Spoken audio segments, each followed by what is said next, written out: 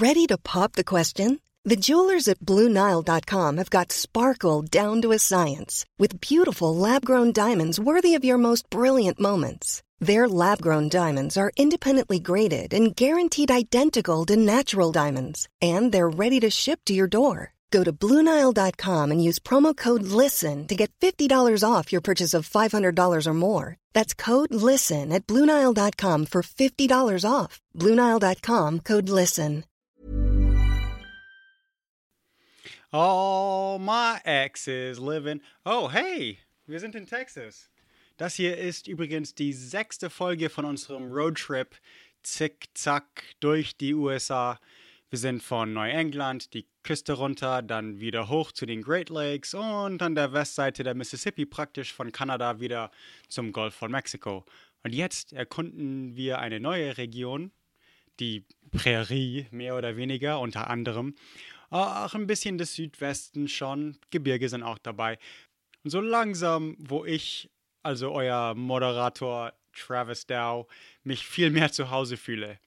Wir sind aber jetzt auf jeden Fall eindeutig im Westen.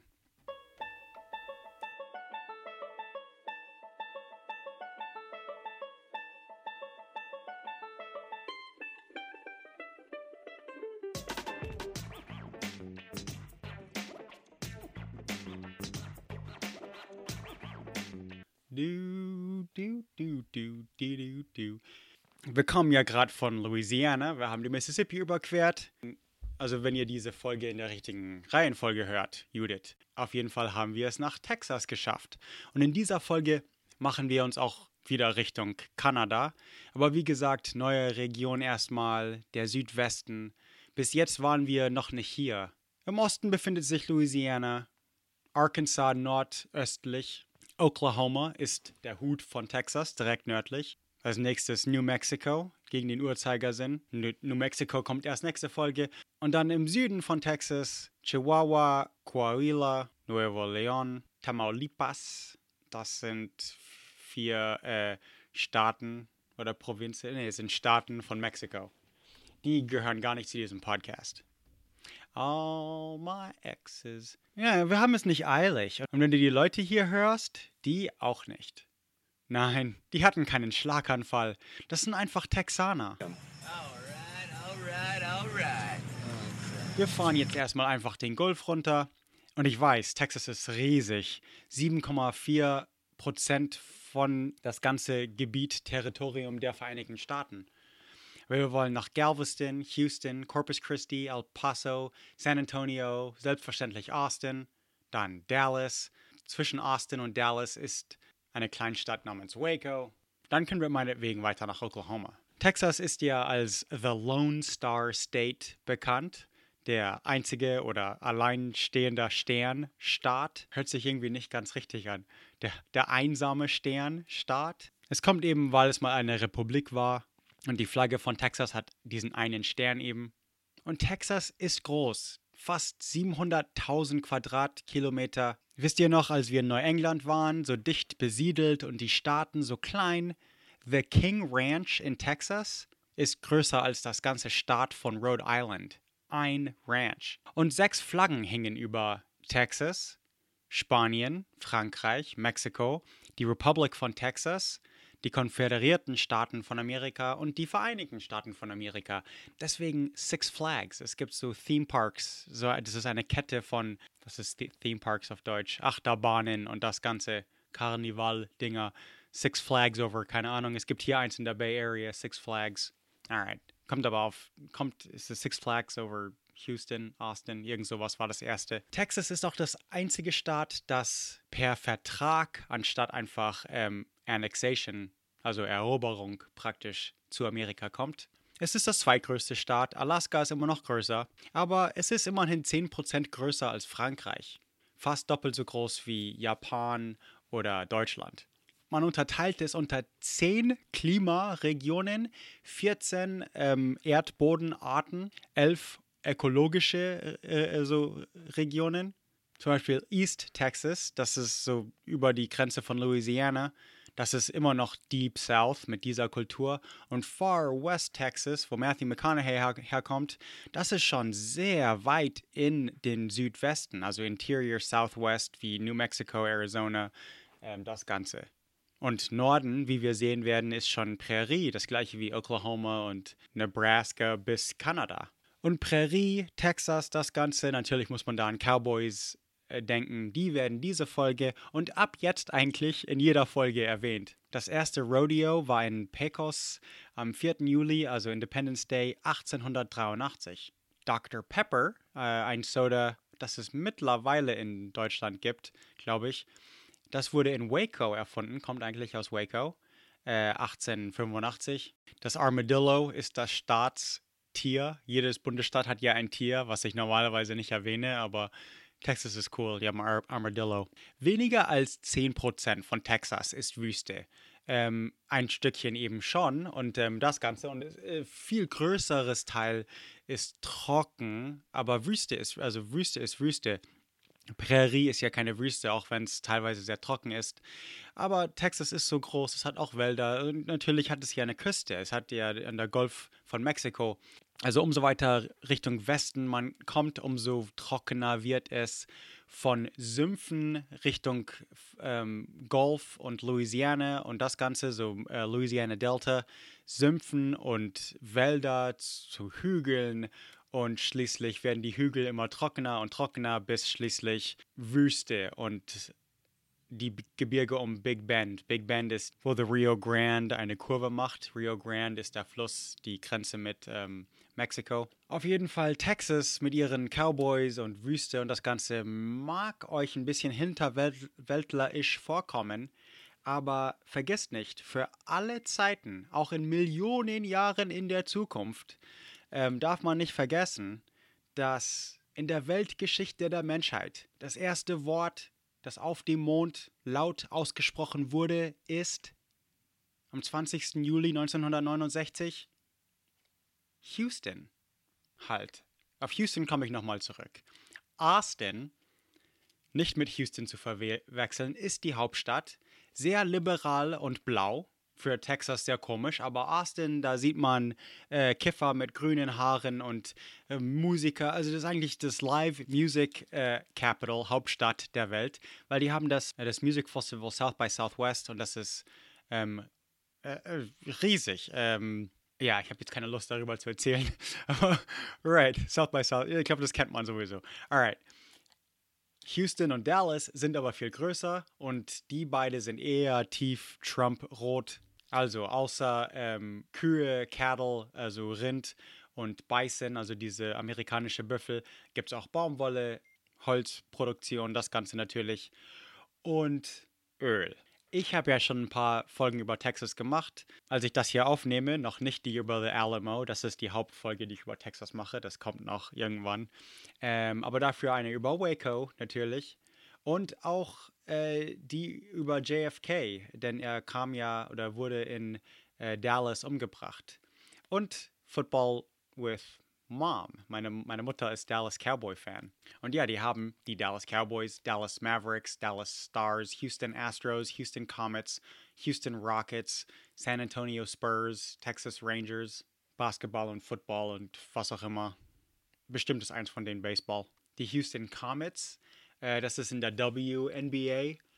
Und die hatten 4 Gewinne, 97 bis 2000. Das ist ein Rekord in der Frauenliga. Und the Heisman Trophy, die höchste Ehre in Football, ist nach John William Heisman, der vollzeitige Coach von Rice Universität in Houston. Ich habe außerdem nicht bei meinen Podcasts, aber Come and Get It, Come and Take It. Das ist ein Podcast, das nur über texanische Geschichte handelt.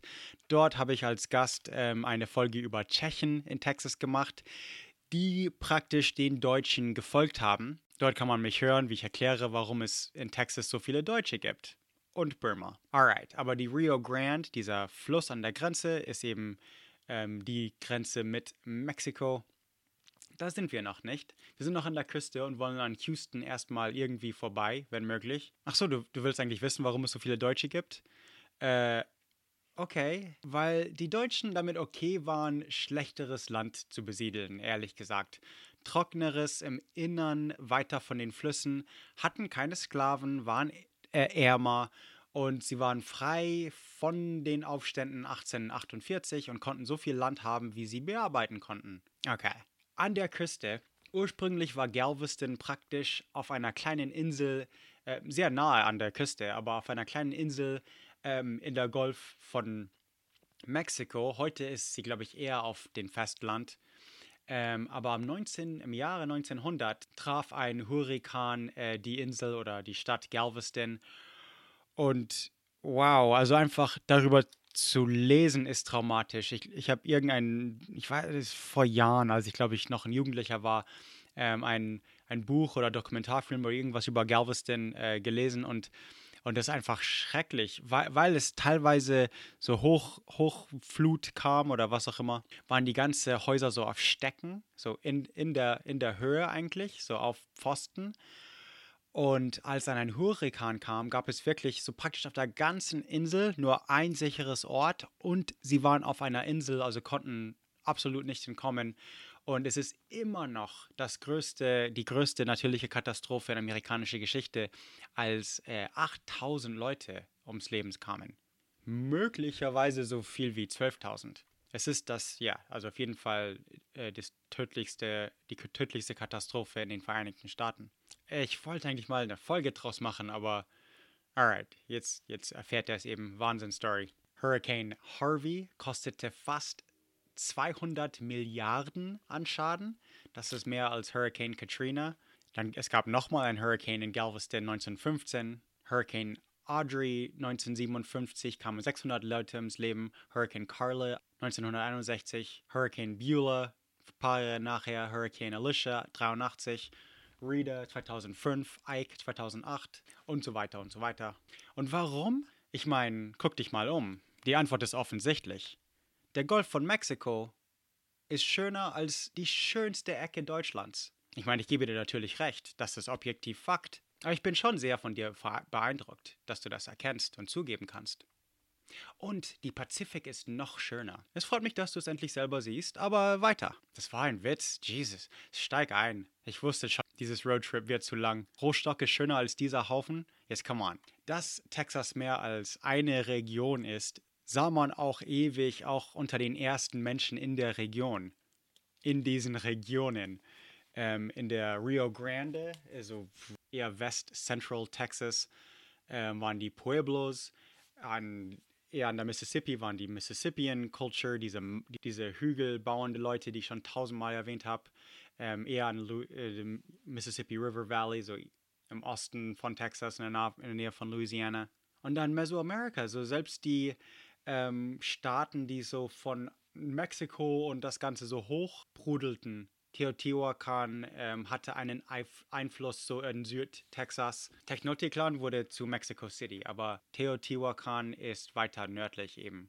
Als Europäer ankamen, trafen sie an Caddoan, Atacapan, Athabascan, Coahuiltecan und Uto-Aztecan. Das sind alles mit den mexikanischen Indianern verwandt.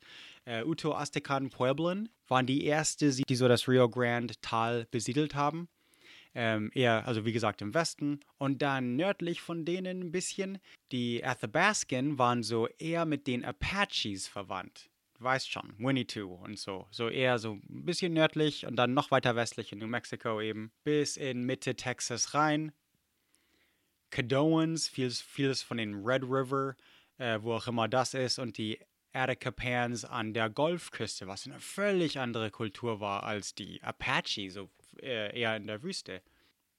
Coahuiltecans und diese Azteken sind praktisch bis nach Südmexiko, also wiederum eine andere Sprachgruppe, komplett anders nochmal.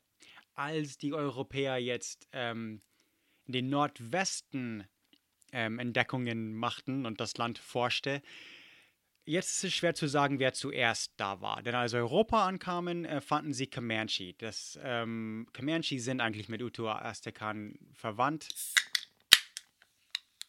Und Comanche kennt man, habe ich da eine Folge draus gemacht, aber das eher aus dem Südwesten und bis in die Prärie rein.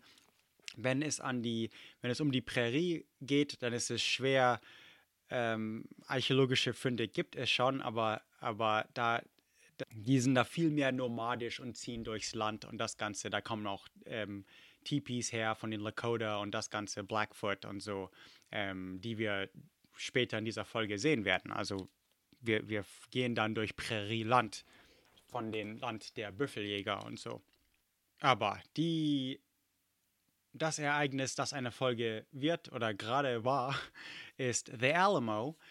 Das ist eine zu wichtige Geschichte und zu zentral zu Texas, dass ich es einfach jetzt überspringe und es in einer anderen Folge machen werde.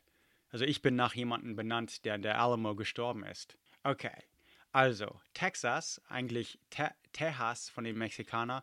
Eine Teja ist so ein fucking Roof Shingle. Fucking Shingle? Ein Dach, so ein Ziegelstein. Ich bin hier nur am Raten an Wörter. Aber so Dinger, so Dinger, die man auf dem Dach tut. Aber daher kommt nicht Texas. Tejas kommt eigentlich von Taisha.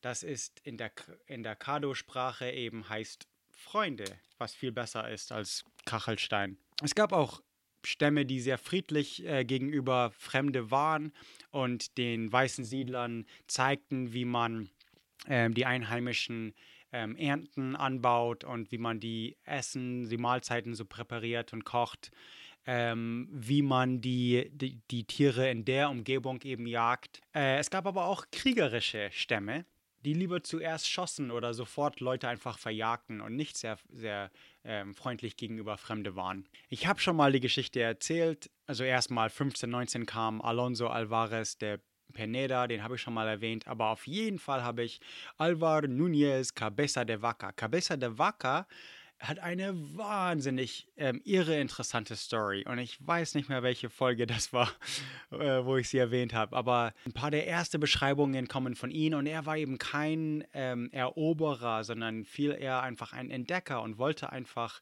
forschen und Leute kennenlernen und einfach lernen, fast ein Anthropologe. Was unter den Spaniern, also die meisten spanische Entdecker bin ich kein Fan, aber Cabeza de Vaca hat super Stories. Er erzählt, wie die Indianer die Prärie abbrennen und Holz, also auch Feuer in den Wäldern machen, um die Moskitos zu vertreiben, die Mücken, wie sie Eidechsen essen und wie sie aus dem Boden locken und das Ganze. Genau wie sie Rehe jagen, weil sie machen das nicht, wie man denkt.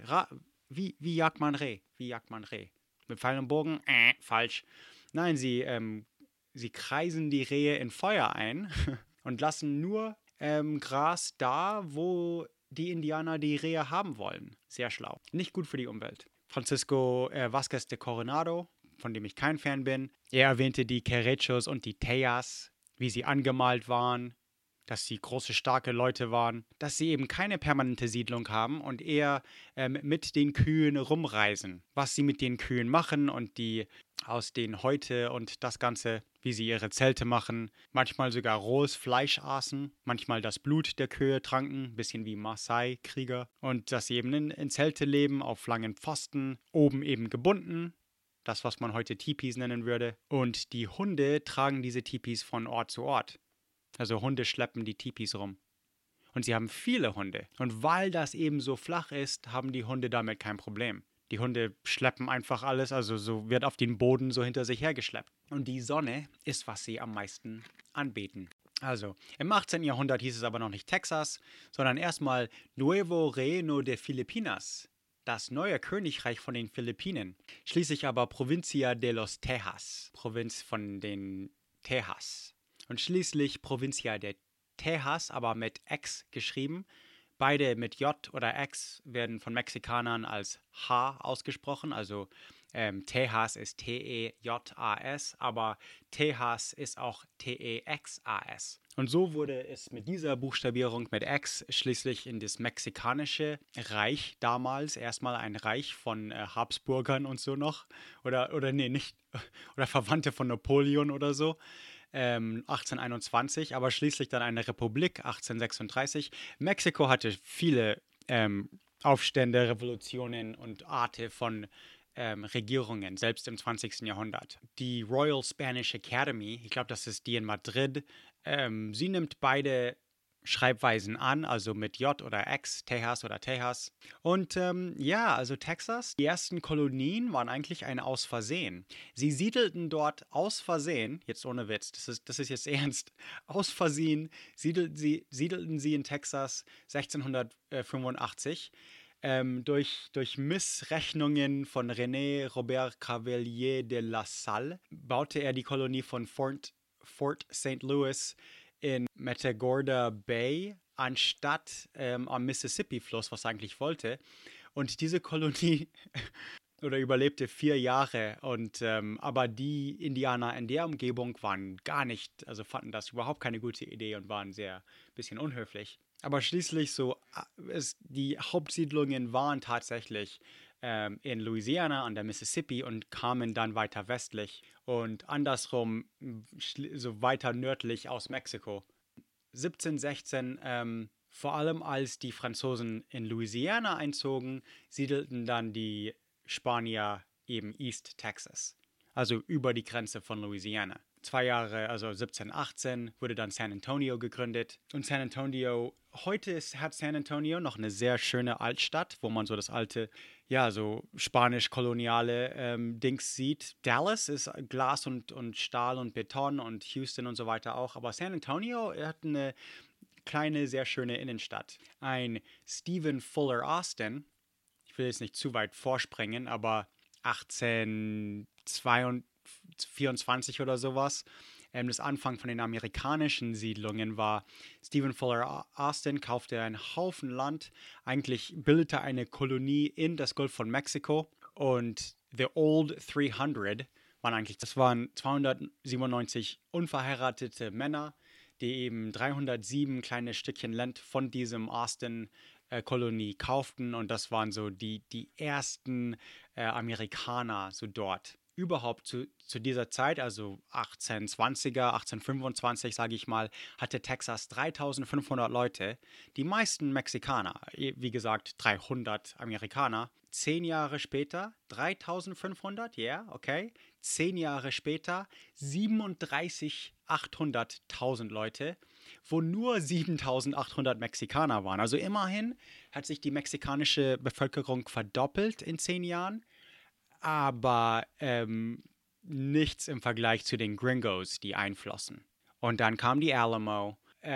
Okay, die Alamo war eine Mission, es war eine Selbstmord-Mission. Es war eine so katholische, so koloniale Mission, die eigentlich also in der Nähe von San Antonio war und praktisch schon einfach verlassen war oder nicht mal fertig gebaut, sondern einfach verlassen.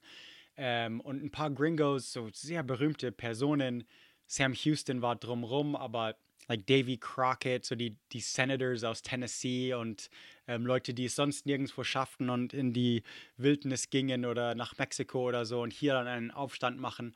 Und das hier war wirklich, ja, sie wurden alle geschlachtet, das war ein Massaker, aber sie hielten eben 3-4 Tage aus und wurden zu Helden und motivierte dann den Rest der Texaner, dass sie General Santa Anna besiegen. Das ist die Alamo, ganz kurz gesagt, aber das ist eine heroische Schlacht. Wir sehen sie als Martyr, also John Wayne hat sie gespielt und es gab einen Film in den 80er oder 90er, das gar nicht mal so schlecht ist. Das von John Wayne ist einfach weird, bisschen zu patriotisch, finde ich. Aber das in den 80er, 90er, dann wollten sie auch eher Gleichgewicht zeigen und auch eine etwas realistischere Santana und so weiter. Und Mexikaner. Alright, auf jeden Fall, keiner von denen kam aus Texas. Sam Houston, der berühmteste Texan, kam aus Virginia und diente als Gouverneur von Tennessee, bevor er nach Texas kam. Und ich weiß schon, dass ihr denkt wahrscheinlich an Cowboys und Earl, aber wie gesagt, Tom Hanks hat nicht New York, wir haben ein Problem gesagt. Also ein bisschen Technik ist schon da, um überhaupt Probleme im All zu haben. Also außer Waco habe ich schon ein paar andere Themen gemacht. Ich habe ja auch die Mondlandung gemacht, wo sie immer Houston erwähnen. Aber wir kommen nochmal in den Südwesten und gucken uns die Comanche und Apache und das Ganze ein bisschen genauer an in New Mexico und so weiter. Aber ich würde sagen, für jetzt ziehen wir weiter auf die Prärie, weiter Norden, ein Staat, das ich auch schon mehrmals erwähnt habe und mehrere Folgen gemacht habe. Und zwar das Hut von Texas, Oklahoma. auf Cherokee Oklahoma und auf Choctaw Oklahoma. Und als ich das hier geforscht habe, habe ich zum ersten Mal eigentlich wirklich die Cherokee Syllaba, es ist kein Alphabet, weil es eher Silben sind anstatt Buchstaben oder irgendwie ein bisschen komisch, aber wow, schaut die weird aus. Das ist total irre. Äh, das Cherokee-Alphabet müsst ihr euch mal angucken. Ich habe das ja, Pfad der Tränen hieß die Folge, habe ich die Cherokee abgedeckt und die Choctaw kam ein paar Mal vor, einmal unter Code Talkers, ein andermal auch unter Pfad der Tränen. Ich glaube wahrscheinlich auch ein drittes Mal, keine Ahnung. Auf jeden Fall, alright. Oklahoma, Südmitte der USA.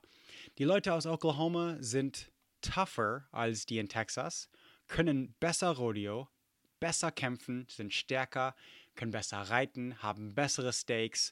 Frag einfach jeden in Oklahoma. Die sagen alle genau das Gleiche. Texans sind Weicheier im Vergleich zu Oklahoma. So ihr Staatsmotto. Where in the hell are you from anyway, Private? Sir, Texas, sir! Holy dog shit! Texas, only steers and queers come from Texas, Private Cowboy. And you don't much look like a steer to me, so that kind of narrows it down. Nördlich von uns ist Kansas, Missouri, wo wir schon waren, nordöstlich, Kansas, wo wir waren, östlich, Texas, wo wir gerade herkommen, südlich, New Mexico im Westen und Colorado im Nordwesten von Oklahoma. Oklahoma hat auch ein bisschen komische Form. Es ist eines der Staaten mit dem Panhandle, mit diesem Pfannengriff, das Richtung Westen ragt. Und eigentlich ist Oklahoma so meist auf der Prärie, aber in der Panhandle gibt es doch so eine ziemlich interessante Landschaft und anderes Klima und das Ganze.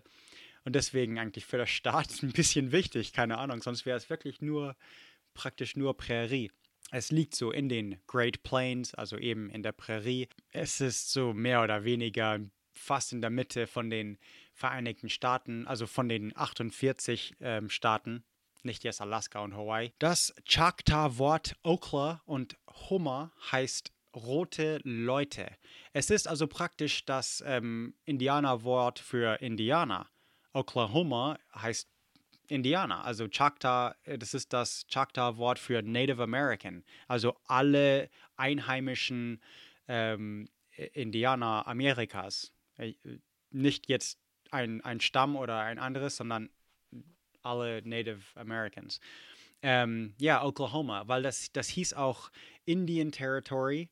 Wie Indiana ist auch nach Indiana benannt, aber das habe ich ja erklärt. Okay, also Oklahoma hat die größte Bevölkerung von Indiana, von allen Staaten. 250.000 Indianer leben in Oklahoma. 67 Stämme, die in Indiana Territory wohnten. Und Oklahoma ist die Hauptstadt, die Headquarters oder Hauptquartier für 39 Stämme. Das ist eine Menge und es gibt Gründe dafür. Wait. Es wird auch als The Sooner State genannt, denn es war ja Indianergebiet, okay? Und ich breche das gleich alles ein bisschen weiter auf.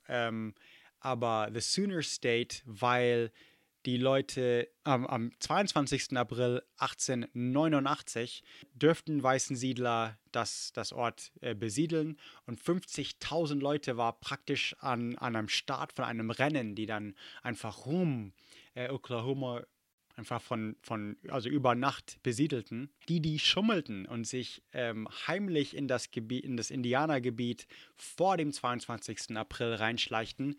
Das waren eben die Sooner, weil die bald, also früher als die anderen reinkamen. Also das ganze Staat ist nach Schummler benannt. Also die Sooners habe ich, glaube ich, in der Pfad der Tränen erwähnt. Über 25 verschiedene Indianersprachen werden in Oklahoma gesprochen. Also Alaska und Kalifornien hat mehr, aber in Oklahoma kommen sie wirklich von der Ostküste bis zu der Prärie, also von überall her. Das sind verschiedene Sprachgruppen und so weiter. Die kulturellen Regionen heute von Oklahoma sind eher so, kann man so in 3 Teile aufteilen. Einmal das für Cattle Drives, also da, wo die Cowboys heute ist es nicht unbedingt Cowboys, aber ja, schon. Also wo die Cowboys eben die Rinder rumtreiben auf der Prärie oder von einem Ort zum Bahnhof oder zum Schlachthof oder whatever.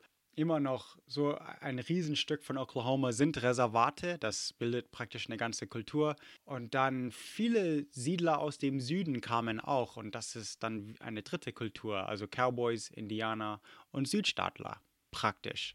Es gibt auch Mesas. Das sind so diese flachen Berge. Nicht jetzt flachen Berge, sondern die einfach so eine Tischplatte oben drauf haben, die oben flach sind. Wisst ihr, was Mesas sind? Das sind die Dinger, die man in New Mexico sieht, alright? Auf jeden Fall gibt es hier in Oklahoma auch. Es wurde das 46. Staat 1907. Teddy Roosevelt machte es zu einem Staat. Das höchste Punkt ist das Black Mesa, 1500 Meter. Nicht so hoch, aber es ist ein Mesa. Das ist so wie ein Tisch, wie eine Kiste. Es ist oben flach eben. Und das ist in der Panhandle, also weit im Westen von Oklahoma, in dem Pfannengriff eben. Vasquez de Coronado reiste auch durch Oklahoma, nicht nur Texas. Französische Entdecker sagten, es gehörte zu Frankreich in den 1700er. Und in dieser gleichen Zeit, als Spanier und Franzosen kamen auch zum ersten Mal die Kiowa, Apache und Comanche aus dem Westen. Denn auf der Prärie ist es also man geht so rum. Es ist eher so nomadisch teilweise. Und vor allem, alles änderte sich innerhalb von 200-300 Jahren komplett, die komplette Kultur, als es dann seit den 16 irgendwas Pferde gab. Die Indianer hatten ja keine Pferde, kommen ja aus Europa.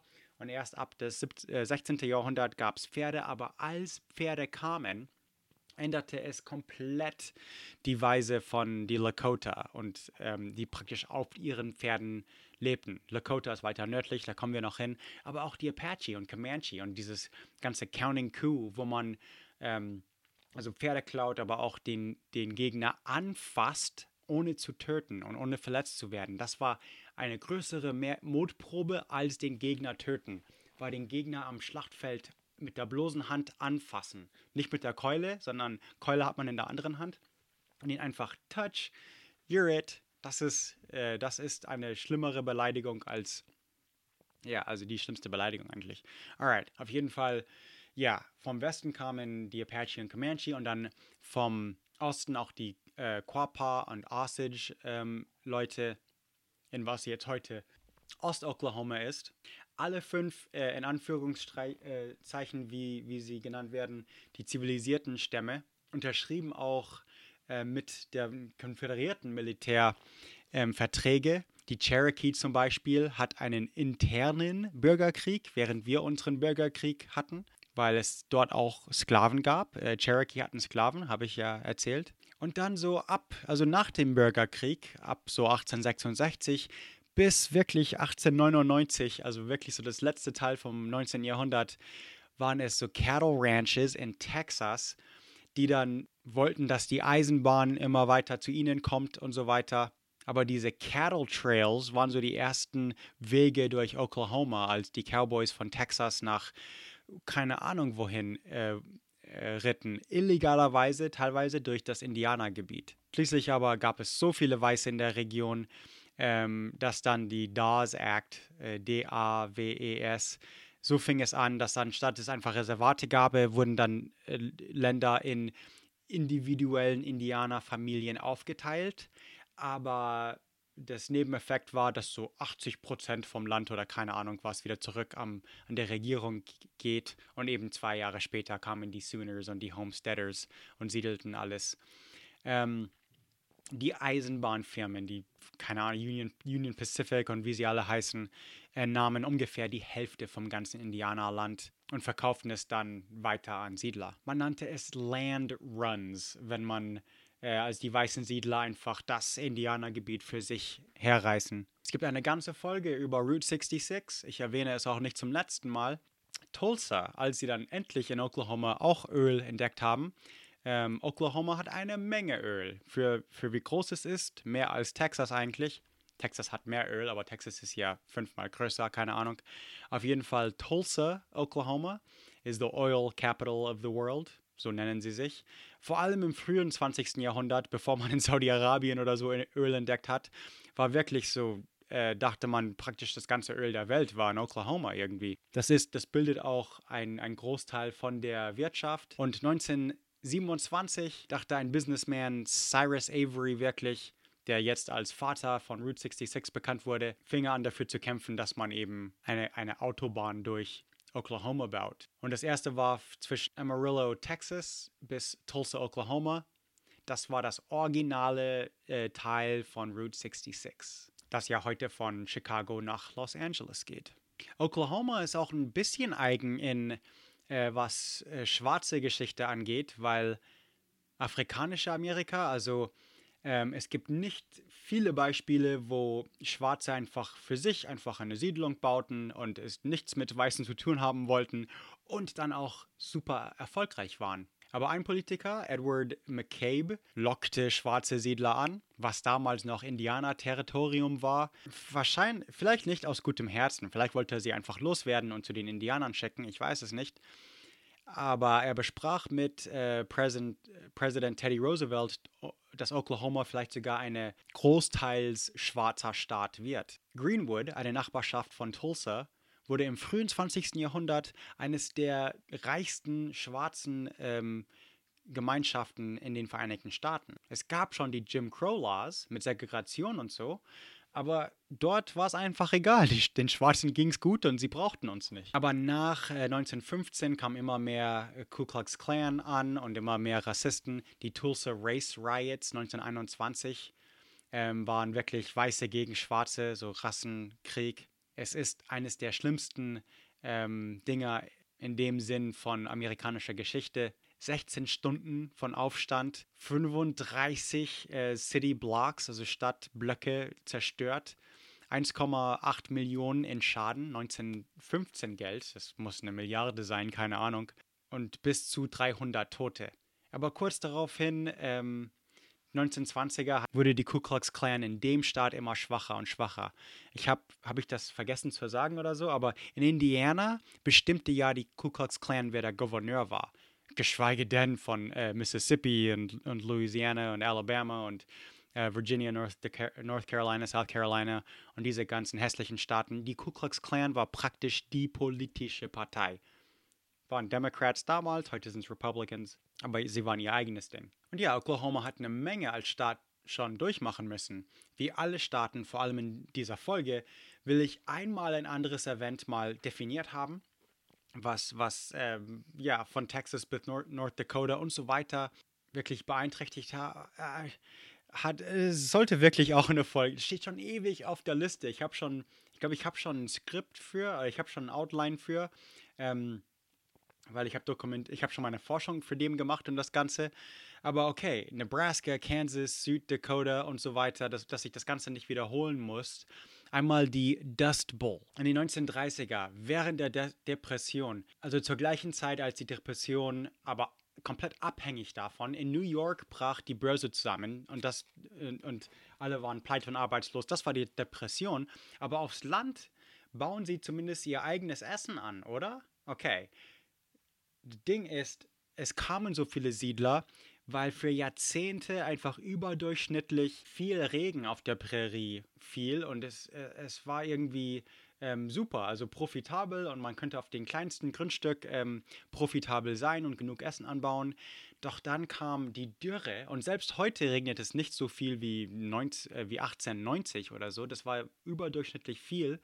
Da hatten wir einfach Glück irgendwie, aber dann 1930er wurde der Wasserhahn abgedreht und es wurde praktisch, also Dust heißt Staub und Bowl heißt Schüssel, weil es wurde zur Staubschüssel, es wehte einfach, die Tornados waren grau mit Staub und alle pleite und arbeitslos, aber auch New Mexico und so weiter hatten sehr starke Winde, auch so überdurchschnittlich, das heißt auch mehr Tornados und so, hohe Temperaturen, Tausende von Bauern mussten ihre Farms verkaufen und teilweise war es auch wegen Missmanagement. Man hat einfach die Prärie richtig assaulted, angegriffen, so am Anfang.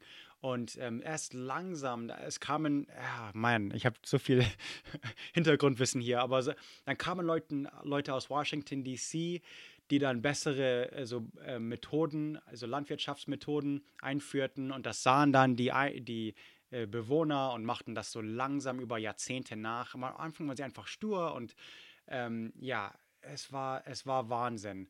Fast 7% oder so von Bauern gaben einfach auf und zogen in die Stadt. Detroit und Mobile und keine Ahnung wohin. Wir haben ja Kapitalismus. Selbst unter der großen Depression, so Hoover tat gar nichts. Man nannte die Städte von Zelten, die es heute wieder gibt, wo ich wohne, also hier in Kalifornien, man nannte sie Hoover Towns, weil es seine Schuld war, weil er nichts machte. Die Linien um den Block rum für Brot und das Ganze wie in der Sowjetunion. Endlich taten wir was dagegen und das war the New Deal. Selbst warum man Leute von Washington D.C. nach Nebraska schickte, um bessere Methoden zu entwickeln, weil im Oval Office tausende Kilometer weg, als am Schreibtisch von wer auch immer das war, Roosevelt oder Hoover oder keine Ahnung, wer der Präsident war, sein Finger auf den Tisch so machte, war es staubig von dem Staub aus Oklahoma. Und dann sagte er, okay, vielleicht sollten wir irgendwas tun. Weil ja, es wurde praktisch es wurde langsam in die Richtung von Sahara und nicht Prärie. Und ja, also als der Staub in Washington D.C. ankam, wurde es als Problem erkannt. Es war irre. Es war ein Jahrzehnt von einfach schrecklicher Dürre und ja, auf jeden Fall die ganze Landwirtschaft, Methoden, alles ist viel anders als damals. Man hat ein bisschen dazugelernt. Wo Oklahoma schon mal vorkam, war die Folge, die, glaube ich, Oklahoma City Bombing heißt oder so.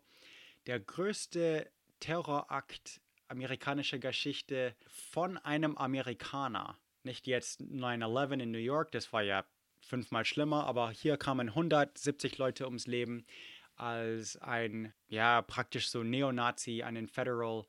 Er war auch so gegen Regierung, nicht Anarchist, aber eher so Libertarian und zerbombte eine Federal Building in Oklahoma City eben mit einer Bombe in einem Van geparkt vor der Gebäude. Es hinterließ einen Krater. Es war schrecklich. 19 Kinder waren, weil es gab so ein Daycare, so einen Kindergarten dort, weil es ja so Büros und so war. Ja, wie gesagt, ich habe eine ganze Folge draus gemacht. Ihr könnt das hören. Oklahoma City ist die größte Stadt. Tulsa, die zweitgrößte. Manchmal nennt man Tulsa auch the Buckle of the Bible Belt. Also der Gürtel, wie sagt man, Schnalle oder what's that thing? Gürtel-Dings von dem Bible-Gürtel ist das eben die Schnalle? Is that the word? Die Mitte, okay. Oklahoma ist auch die Weltgefängnishauptstadt. 1% von der ganzen Bevölkerung, was? Ist das so? 1% von der Bevölkerung ist im Gefängnis 2018? Das ist das höchste von jedem Staat und sowieso höher, also wir sind Nummer 1 auf der Welt, also höher als jede. 1%, 1000 oder dude, what the fuck? Yeah, it's crazy. Öl, Erdgas, Rind, Weizen, okay. Nächster Start schon. Was müssen wir noch machen? Okay, Büffel kann man erwähnen. The Tallgrass Prairie Reserve, das ist schön. Was das größte beschützte Tallgrass-Prärie der Welt ist, okay, die Tallgrass, das ist also hohe Gras-Prärie, war mal bis nach Kanada. Also das war die Prärie. Heute ist es das größte Stückchen der Prärie, die noch kein Bauernland ist, sondern eben Tallgrass-Prärie. Aber die spanischen Entdecker, so Coronado und so, die benutzten einen Kompass, like Navigationsmethoden, um zu navigieren. Okay, anyways. Die Wichita Mountains, die Arbuckle Mountains, Ozark Mountains, das sind Gebirgsketten, die gibt es auch teilweise in Oklahoma. Es ist ein schwüles, subtropisches Klima, meist, also eben vor allem im Osten. Es ist mitten in Tornado Alley, im Durchschnitt 62 Tornados jedes Jahr. Das ist eines der höchsten Raten der Welt. Die Santa Fe Trail, das ist eines der frühen Siedlerwege, die nach Santa Fe, New Mexico führte. und die Trail of Tears, die Pfad der Tränen. Die sind beide durch Oklahoma. Und kennt ihr auch Oklahoma, the Musical? Oklahoma war auch in dem Film Twister. Twister war ein riesen Blockbuster, als es rauskam. Das war ein riesen Film. Heute ist es vielleicht nicht, ach, keine Ahnung, nee, der ist noch gut, whatever. Aber das Wetter ist schon erwähnenswert. Also es ist schon so einfach, weil es so extrem wird. Es kann Oklahoma 30 Grad werden, im Winter 30 Grad werden, im Sommer -8. Also das hat total irres Klima und unvorhersehbares Wetter praktisch. 1912, weil einfach eine Warmfront perfekt eine Kaltfront irgendwie genau so erwischte, gab es im Durchschnitt ein Tornado pro Stunde irgendwo im Staat oder ein paar Counties, keine Ahnung, aber waren also weit über Durchschnitt. 1948 riss ein Tornado durch Tinker Air Force Base in Oklahoma. Keiner kam ums Leben. Und es hätte viel schlimmer sein können, wenn ein Captain und Major korrekt gesehen haben, dass das Wetter gerade perfekt für Tornados ist und die Leute alle wegschickte oder keine Ahnung, irgendwas machten oder einfach alle in Sicherheit brachte. Und ja, es hätte viel schlimmer. Also das war das erste Mal, wo man wirklich Tornados voraussah und es viel schlimmer sein hätte können. In einem Tornado in Ponca City wurde ein Mann mit seiner Frau samt ihr Haus einfach zack in den Himmel geschmissen. Die Wände und Decke wurden weggebläst, aber sie blieben noch auf dem Boden und schließlich schwebten sie langsam wieder zur Sicherheit auf dem Boden und waren okay. Anadarko ist das einzige wirklich authentische Indianerstadt in den Vereinigten Staaten. Es ist am Washita-Fluss im Südwesten Oklahomas. Will Rogers, eine berühmte Person, er war so Broadway und in 71 Filmen, aber schon weit vor meiner Zeit, so 1920er und 30er. Jeder kennt Will Rogers als Namen her, weil Straßen und keine Ahnung, was nach ihm benannt ist, Drinks und so weiter. Aber er ist, ja, vor unserer Zeit. Auf jeden Fall, er wurde 1879 in einem Ranch, das war noch in Indian Territory, also auf einem Ranch in Cherokee Nation in Oklahoma geboren. Das heißt, er war zuerst ein Indianer, dann ein Cowboy und dann eine Nationalfigur als Superstar. Die Cowboy Hall of Fame ist natürlich in Oklahoma City. Und ja, es gibt eine Cowboy Hall of Fame. Die Stadt von Beaver sagt, es ist das Cow Chip Throwing Capital of the World. Habe ich das nicht schon in Iowa oder sowas schon gesagt? Wie viele Leute schmeißen Kuhmist? Und die sind stolz drauf. Die Konkurrenz in Kuhscheiße werfen hatte ich offensichtlich komplett unterschätzt gehabt. Ich entschuldige mich. Ich will nicht so sein. Ich melde mich hier sofort in meiner nächsten Co-Chip-Liga an. Bob Dunn, ein Oklahoman, erfand die elektrische Gitarre 1935. Und Garth Brooks ist in Tulsa, Oklahoma. Wuchs in Yukon, Oklahoma auf. Ich weiß nicht, ob euch Garth Brooks was sagt. Er ist der erfolgreichste, auf jeden Fall Solo-Musiker, aber erfolgreichste Musiker in Amerika. Ich weiß nicht, ob euch klar ist, was ich hier gerade sage. Er hat mehr Platten verkauft als Elvis Presley. Er hat mehr Platten verkauft als die Beatles. Ich frage mich gerade, ob mehr als Michael Jackson. Aber insgesamt 170 Millionen Alben, 150 davon in Amerika. Versteht ihr? Garth Brooks ist ein amerikanisches Phänomen. Ich bin in München, einfach mal rein, oh, Garth Brooks kommt nach München, oh, so für 20 Mark damals oder keine Ahnung, im was weiß ich, Stadion in Bayern und plötzlich und zum Konzert und lauter Texaner und Oklahomans und so waren rum. Das war irre, ich wusste nicht, wo die alle herkommen, in München, wie gesagt. In Amerika ist es unmöglich. Tickets, das sind hunderte Dollar und wenn dann ist man ganz, ganz hinten. Er spielt nur in den größten Stadions. Er ist ein Superstar. Okay, ich weiß gar nicht, wie ich das kurz sagen soll. Garth Brooks, die berühmteste, erfolgreichste Musiker in amerikanischer Geschichte, kommt aus fucking Oklahoma. Alright? Ja, so sind wir. Und damit habe ich jetzt von Oklahoma genug. Gehen wir mal. Hallo, leider muss ich ganz kurz sagen, jetzt ist es gerade nicht mal oder 10 Tage oder so vor Podstock. Ich habe dieses Projekt also angefangen aufzunehmen, auf jeden Fall im Februar, vielleicht sogar davor geplant. In diesen 3 Monaten oder so, dass es gebraucht hat, dass ich das hier geforscht habe, aufgenommen habe und dann geschnitten habe und dann veröffentlicht und das Ganze, habe ich Mikrofone gewechselt und leider hat es ein paar Starte gedauert, bis ich alle Settings und alles wieder bekommen habe. Und wie ihr seht, ist die Qualität jetzt viel besser, aber auf jeden Fall muss ich mich für Kansas und Nebraska ein bisschen entschuldigen. Ich mache, was ich kann. Aber ja, es wird dann wieder besser. Sorry. Aber ich würde sagen, ja, machen wir weiter.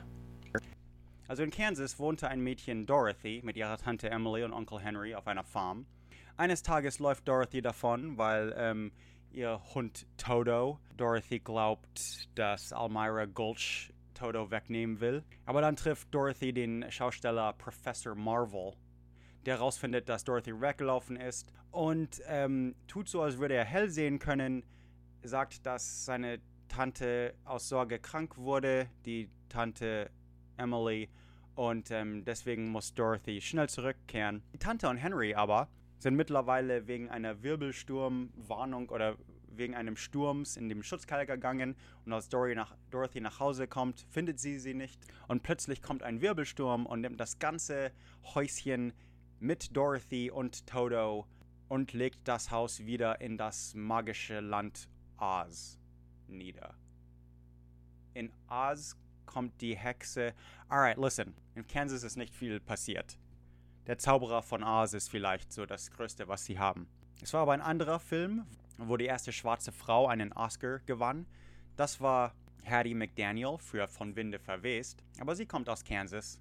Und Kansas ist schon legendär von den ganzen wilden Westen. Was man eigentlich als wilder Weste denkt, passierte eher in dem wilden mittleren Westen.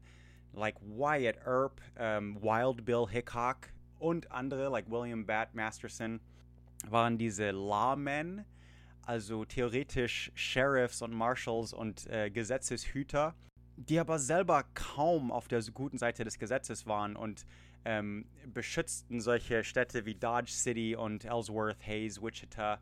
Sie beschützen es, indem Wyatt Earp und Wild Bill Hickok und so größere Mörder als die Outlaws waren. Das waren so die Quick Draws, also die schnell den Revolver ziehen konnten und das Ganze, das Zeug der Legende von den ganzen Spaghetti-Westerns und Western-Filme und das Ganze, wenn da ein Kern von Wahrheit drin ist. Weil es gibt ja wahre Stories, die total irre sind, like Jesse James und die ganzen Gangs und Bonnie und Clyde und so weiter und so fort.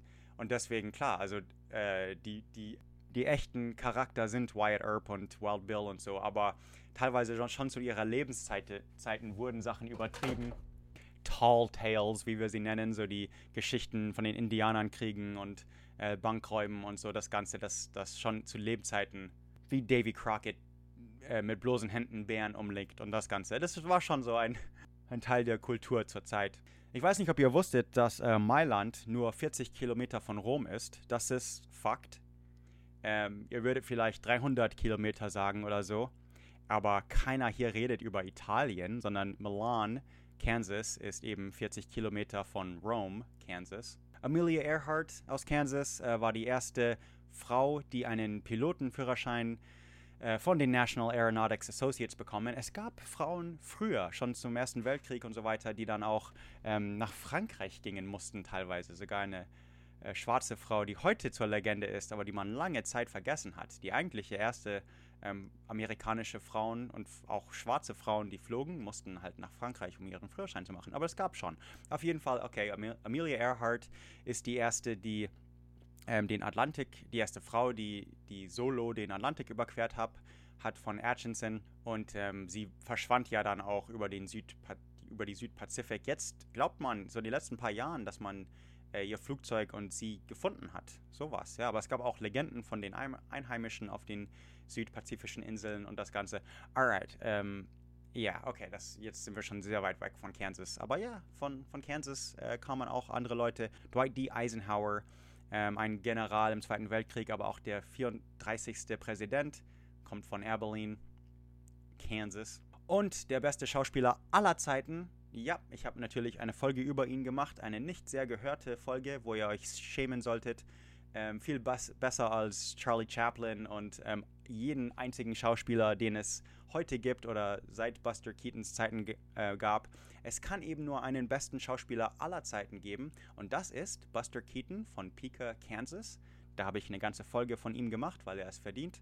The Graham Cracker wurde nach Reverend Sylvester Graham genannt. Das war ein Presbyterian-Minister. Das ist die gleiche Geschichte wie Kellogg und so. Also er glaubte, dass man Vollkorn-Weizenprodukte essen sollte. Deswegen Graham Crackers sind aus so Vollkorn, anstatt das meiste amerikanische, was so Weißbrot und so ist. Ja, so eines der frühen so Gesundheitsbewegungen. Heute isst man Graham Crackers, wie schon tausendmal erwähnt, mit Schokolade und Marshmallows auf einen Campfire geschmolzen. Das nennt man S'mores. Also nicht sehr gesund.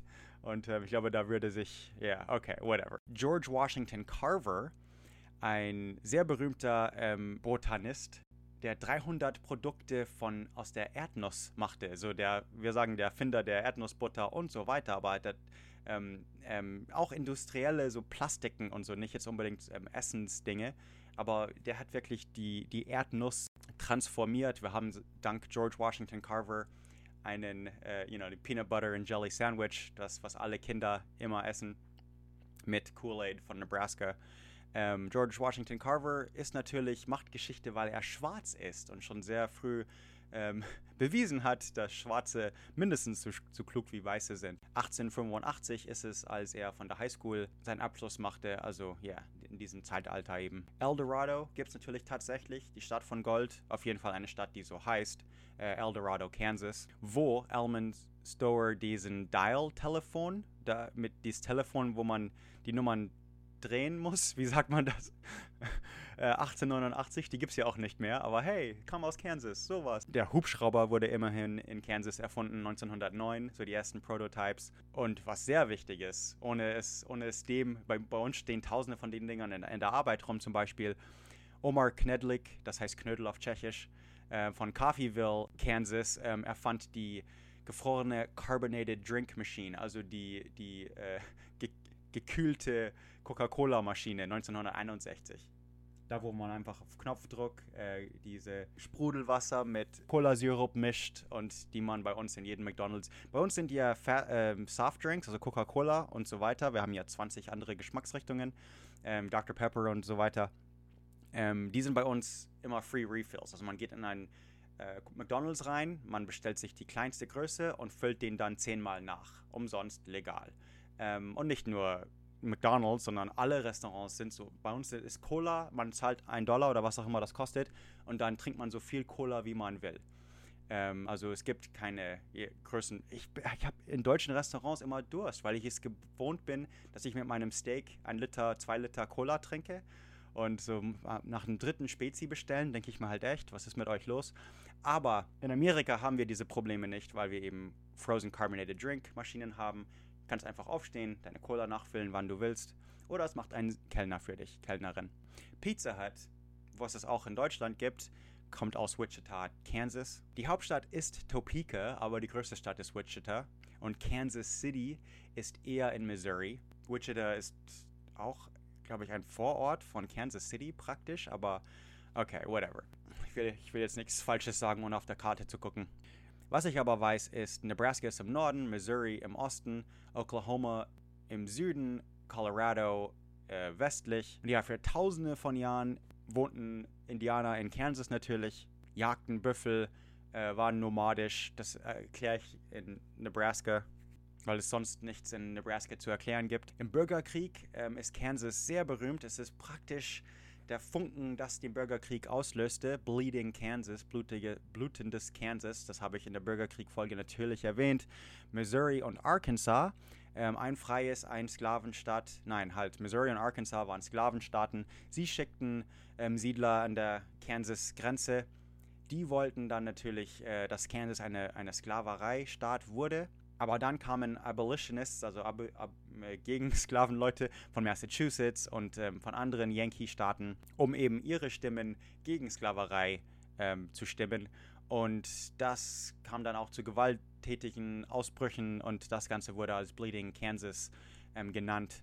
Es wurde im Bürgerkrieg praktisch im Bürgerkrieg oder sofort am Anfang als freie Staat 1861 als 34. Staat in den Vereinigten Staaten zugelassen. Und es gibt die Quantrill Raids, also das Ganze, was so den Bürgerkrieg auslöste. William Quantrill, Hunderte von Männern ritten Richtung Lawrence, schmissen die Druckpresse von einem Antisklaven-Typ ins Wasser und schlachteten 200 Leute. Die Confederacy fand das nicht toll, weil das ging natürlich zu weit, war ein Kriegesverbrechen eher. Und Quantrill machte auch, was er machte, weil er in die Confederate-Armee nicht reingelassen wurde, wegen sein kriminelles Verhalten. Also er hatte schon eine lange Liste an Kriminalakten. Und dann messelte er halt Leute in Kansas. Viele Schwarze zogen auch nach Kansas, das Land von John Brown. Also John Brown war der Abolitionist, ein sehr berühmter, der auch sein Leben gab, um Sklaven zu befreien. Und freie Sklaven wie Benjamin, also Pap, Singleton, gründeten auch so schwarze Kolonien in dem Staat. Und immer mehr und mehr kamen Schwarze nach Kansas, ab 1870er schon. Wir sagen ja, das große Migration war 1930er oder irgend sowas, aber 1870er fingen sie schon an, nach Kansas zu kommen. Und dann kam auch die Chisholm Trail, das so das wilde Westen, also ein Pfad, das wieder, eine Autobahn der Zeit, eine einspurige Autobahn Richtung Westen eben. Wild Bill Hickok war nicht nur in Nebraska, aber auch eben in Fort Riley, mal Marshall bei Hayes und Dodge City und das Ganze. Also Dodge City war ein wilder Cowboy-Town. Wyatt Earp und das Ganze, die haben dort regiert. 1881 wurde Kansas auch das erste Staat, das eine Prohibition gegen Alkohol hatte. Die Prohibition generell in den Vereinigten Staaten ging ja dann so 1929 oder so zu Ende oder 30 oder keine Ahnung. Aber in Kansas bis 48, den ganzen Zweiten Weltkrieg und so mussten sie ohne Alkohol durchkommen. Und Kansas ist wirklich so, ziemlich genau in der Mitte der USA, wenn man nur die 48 Staaten zählen. Denn Nebraska habe ich das gleiche erzählt, die sind das gleiche Strecke zwischen den Ozeanen. South Dakota ist das gleiche, wenn man Alaska und Hawaii hinzuzählt. Und North Dakota ist das gleiche, wenn man ganz Nordamerika nimmt, also mit Mexiko und Kanada. Also wir sind in der Mitte von Nordamerika, von den Vereinigten Staaten. Alright. Brown vs. Board of Education war in Topeka. Das war eines der Gesetze, die Segregation in Schulen endete. Ganz vereinfacht gesagt, das war ein Phänomen. Also sie setzten eine Präzedenz, was dann so die Bürgerrechtsbewegung langsam anfing. Auf jeden Fall Kansas hat die Kansas Speedway, Sporting Kansas City T-Bones, Schlitterbahn. Das ist zweitrangige, Sportdinger. Aber 90% von Kansas ist auch wirklich Landwirtschaft. Dodge City, übrigens, wo Wyatt Earp und die ganzen Banden Sheriff gespielt haben, ist eines der windigsten Staaten der Vereinigten Staaten. Windiger als The Windy City, Chicago, was ja wie immer auf Platz 2 kommt. Und wie man auf Englisch so sagt, let's get out of Dodge. Damit meinen sie eigentlich, ich weiß nicht, ob ihr das Spruch kennt, aber get out of Dodge heißt, hey, verlassen wir diesen Ort, let's get out of Dodge. Aber ruckzuck. Und das ist eben Dodge City, weil Dodge City wirklich eines der berüchtigsten so Wildwesten-Städte war. Und jetzt erstmal ab nach Nebraska. Und dann weiter nach South Dakota. Fahren wir weiter zum nächsten Bundesstaat, wo mein Großvater eigentlich geboren wurde. Und natürlich ist es leicht zu erkennen, den Unterschied zwischen Nebraska und Oklahoma. Wegen den Nummernschildern. Sonst eigentlich nicht. Das Wort Nebraska kommt von den Otto, nicht jetzt, whatever. Von den Otto-Indianer-Wort, das heißt flaches Wasser. Otto mit einem T, nicht jetzt ostfriesische Indianer oder sowas. Und Nebraskas Chimney Rock war das bekannteste, das größte Wegweiser oder Landzeichen auf den ganzen Oregon Trail. Also es kommt erstmal Prärie und keine Ahnung von St. Louis, Missouri was. Und also über die Mississippi und das Ganze. Aber aber dann eben vor dir mitten im Nichts ragt ein riesengroßer Fels, den wir den Teufelsstein nennen. Ich glaube, das kam schon mal irgendwann vor. Ich weiß nicht, wann oder wo ich das erzählt habe, aber auch Devil's Tower, das ist so ein also Turm, ja, einerseits, oder vielleicht so ein Schornstein oder sowas. Es ragt einfach, das ist riesengroß. Praktisch eine Säule, die einfach aus der Prärie ragt. Also nicht unbedingt Prärie, da sind schon Bäume rum und das Ganze. Aber es ist so ein vulkanisches Ding, das schon sehr nach einem versteinerten Baumstamm aussieht. Es hat auch einen anderen Namen, die Indianer nennen es eher Bear Lodge Butte, aber auch viele andere. Bears Lair, Heimat des Bäres, Bears Teepee sogar, also wie Bears Lodge, Bears House und so weiter. A Loft on the Rock oder Tree Rock. Tree Rock habe ich gehört in einem Dokumentarfilm von einem Indianer, der eine Geschichte erzählt hat, weil es wirklich so wie ein versteinertes Baumstamm aussieht. Das muss man gegoogelt haben. Das sieht nicht wie ein Hügel oder Berg aus oder irgend sowas. Sondern schon sehr, sehr westenamerikanisch. Die Lakota und so weiter hatten auf jeden Fall eine Story, wie sie kreiert wurde, dieses auch Rock Tree eben genannt. Und auf jeden Fall spielten ein paar Mädchen draußen im Wald, als sie plötzlich einen riesengroßen Bären sahen. Dieser Bär heißt Mato. Und sie fingen an zu laufen, aber der Bär war viel größer und viel schneller. Fast ein übernatürlich großer Bär, also so muss man den vorstellen. Und sie in einer Version der Story springen sie auf einen Stein oder in einer anderen Version eben auf einen Baumstumpf und beteten an den großen Geist, the Great Spirit. Und dass er sie half. Und gerade in dem Moment kam Mato eben an, aber der Stein oder Baumstumpf wuchs eben und man sieht so Kratzer, so eigentlich so Rinnen, so horizontale Rinnen in den Stein, Devil's Tower oder Rockstone oder was auch immer. Oder Rocktree oder was auch immer. Und das sollen eben die Kratzer von den Krallen von dem Bären sein, als das Stein wuchs und in die Höhe schoss und die Mädchen sicher waren. In der Cheyenne-Version von der Story werden die meisten von den Mädchen umgebracht, aber 2 Schwestern eben können entkommen. In dieser Version entkommen die 2 Schwestern nach Hause, sagen es den Brüdern und die 2 Jungs sagen, das Bär kann nur von der Fußsohle, also von einem Pfeil und Bogen von der Fußsohle-Seite angeschossen und getötet werden. Und deswegen spielen sie eine Hinterlist, wo sie den Bären tricksen, dass sie auf Rocktree sind irgendwie. Aber dabei sind die Jungs hinter den Bären versteckt. Als der Bär versucht, das ganze Ding zu klettern, schießen die Jungs von unten. Aber schließlich kam ein Pfeil sehr nah an das linke Fuß vom Bär. Das erschrak den Bär und er kam nie wieder, mehr oder weniger.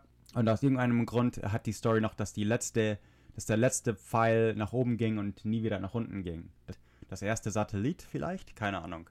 Es gibt andere Stories, auch von den Cheyenne, dass ein Indianer am Fuße des Bear Lodge einmal einschlief, neben einem Büffelkopf. Und am nächsten Morgen wachte er samt Büffelkopf oben auf dem Berg auf, ohne einen Weg wieder nach unten zu finden. Und dort verbrachte er eben einen Tag und eine Nacht oben auf diesem flachen Mesa, ohne Essen und Trinken. Und er betete wieder, jetzt weiß nicht, ob den großen Geist oder die große Medizin, aber auf jeden Fall fand er am nächsten Morgen, dass die große Medizin ihn wieder zu Boden brachte am nächsten Tag. Aber den Büffelkopf war oben noch. Die Geschichte gibt's, weil man sagt, durch ein Fernrohr kann man ganz klar den Büffelkopf oben sehen. Zu der Zeit, so 1866 oder 68 so rum, wann auch immer die Geschichte zuerst zu einem Weißen erzählt wurde, dort zu der Zeit wurde das Ding noch nie bestiegen. Es war einfach wirklich ein unbesteigbares Riesenturm in der Mitte der so flachen Hügel. Und deswegen war wirklich sonst ein Büffelkopf oben fast unerklärlich, außer diese Story mit dem großen Medizin. Die Cheyenne vor allem, also anders wie die Lakota, in der Cheyenne behielten sie immer ein heiliges Tipi im Dorf so, dass den großen Medizin oder vielleicht den großen Medizinmann, ich weiß jetzt nicht genau, wie man das identifizieren soll oder wie man dieses diese Gottheit oder keine Ahnung denken soll, aber die große Great Medicine, kann man sagen, keine Ahnung. Auf jeden Fall hatten sie eben ein heiliges Tipi so, wo auch die heiligen Objekte von dem Stamm aufbewahrt wurden, was dem ganzen Dorf gehörte oder keine Ahnung, sowas wie die Friedenspfeife und keine Ahnung was.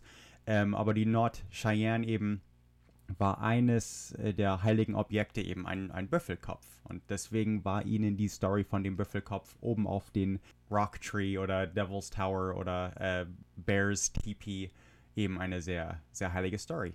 Und wenn man das sieht, das ist schon ein heiliges Ort. Das ist schon erstaunlich. Drumherum diese Ponderosa Pine Bäume, so Ponderosa Tannenbäume. Und jetzt mittlerweile klettern es Leute. Es gibt so ganz alte, beängstliche so Holzleiter, die nach oben führen. Aber man kann auch so Rock Climbing, also auch einfach hochklettern.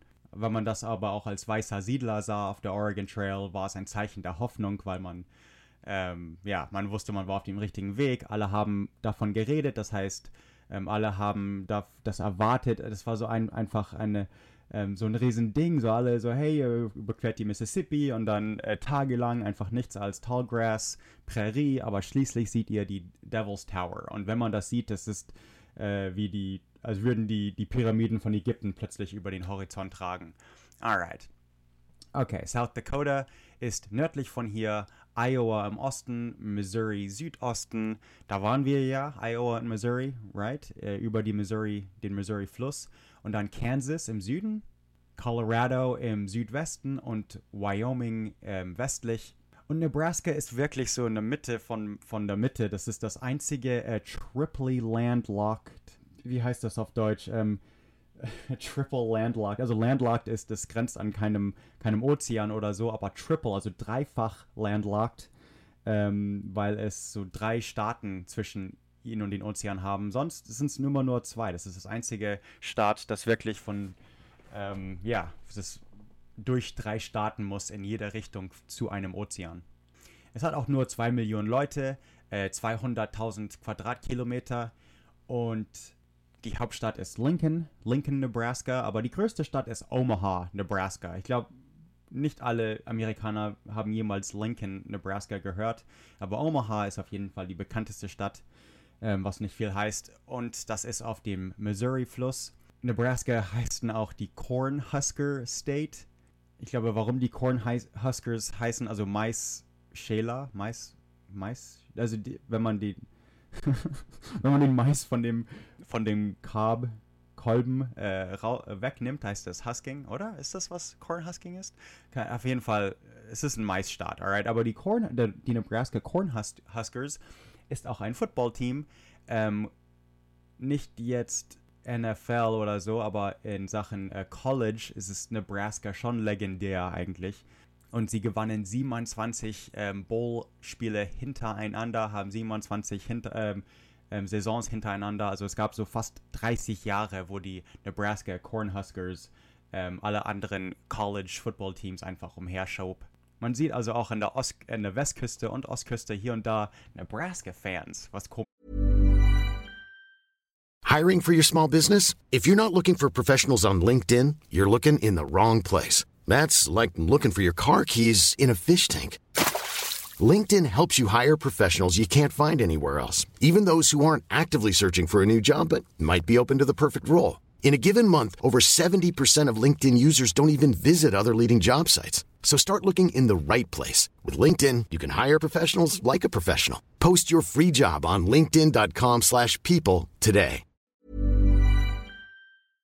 Ist, aber ja, okay, das ist ein Ding.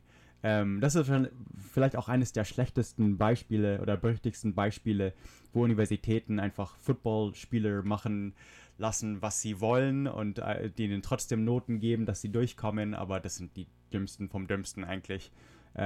Also die können, ich weiß nicht, wie die bekommen vielleicht einen Universitätsabschluss, aber können kein Mathe und das ist, ein bisschen Korruption ist schon da. Alright. Buffalo Bill Cody habe ich ja, der war auch in Deutschland, da habe ich die ganze Folge draus gemacht. Sein erstes Rodeo war in North Platte in Nebraska am 4. Juli 1882. Was mir hier aufgefallen ist, ich habe ja sonst wo die erste Rodeo erwähnt und das ganze Texas, Oklahoma, keine Ahnung, Kansas, keine Ahnung.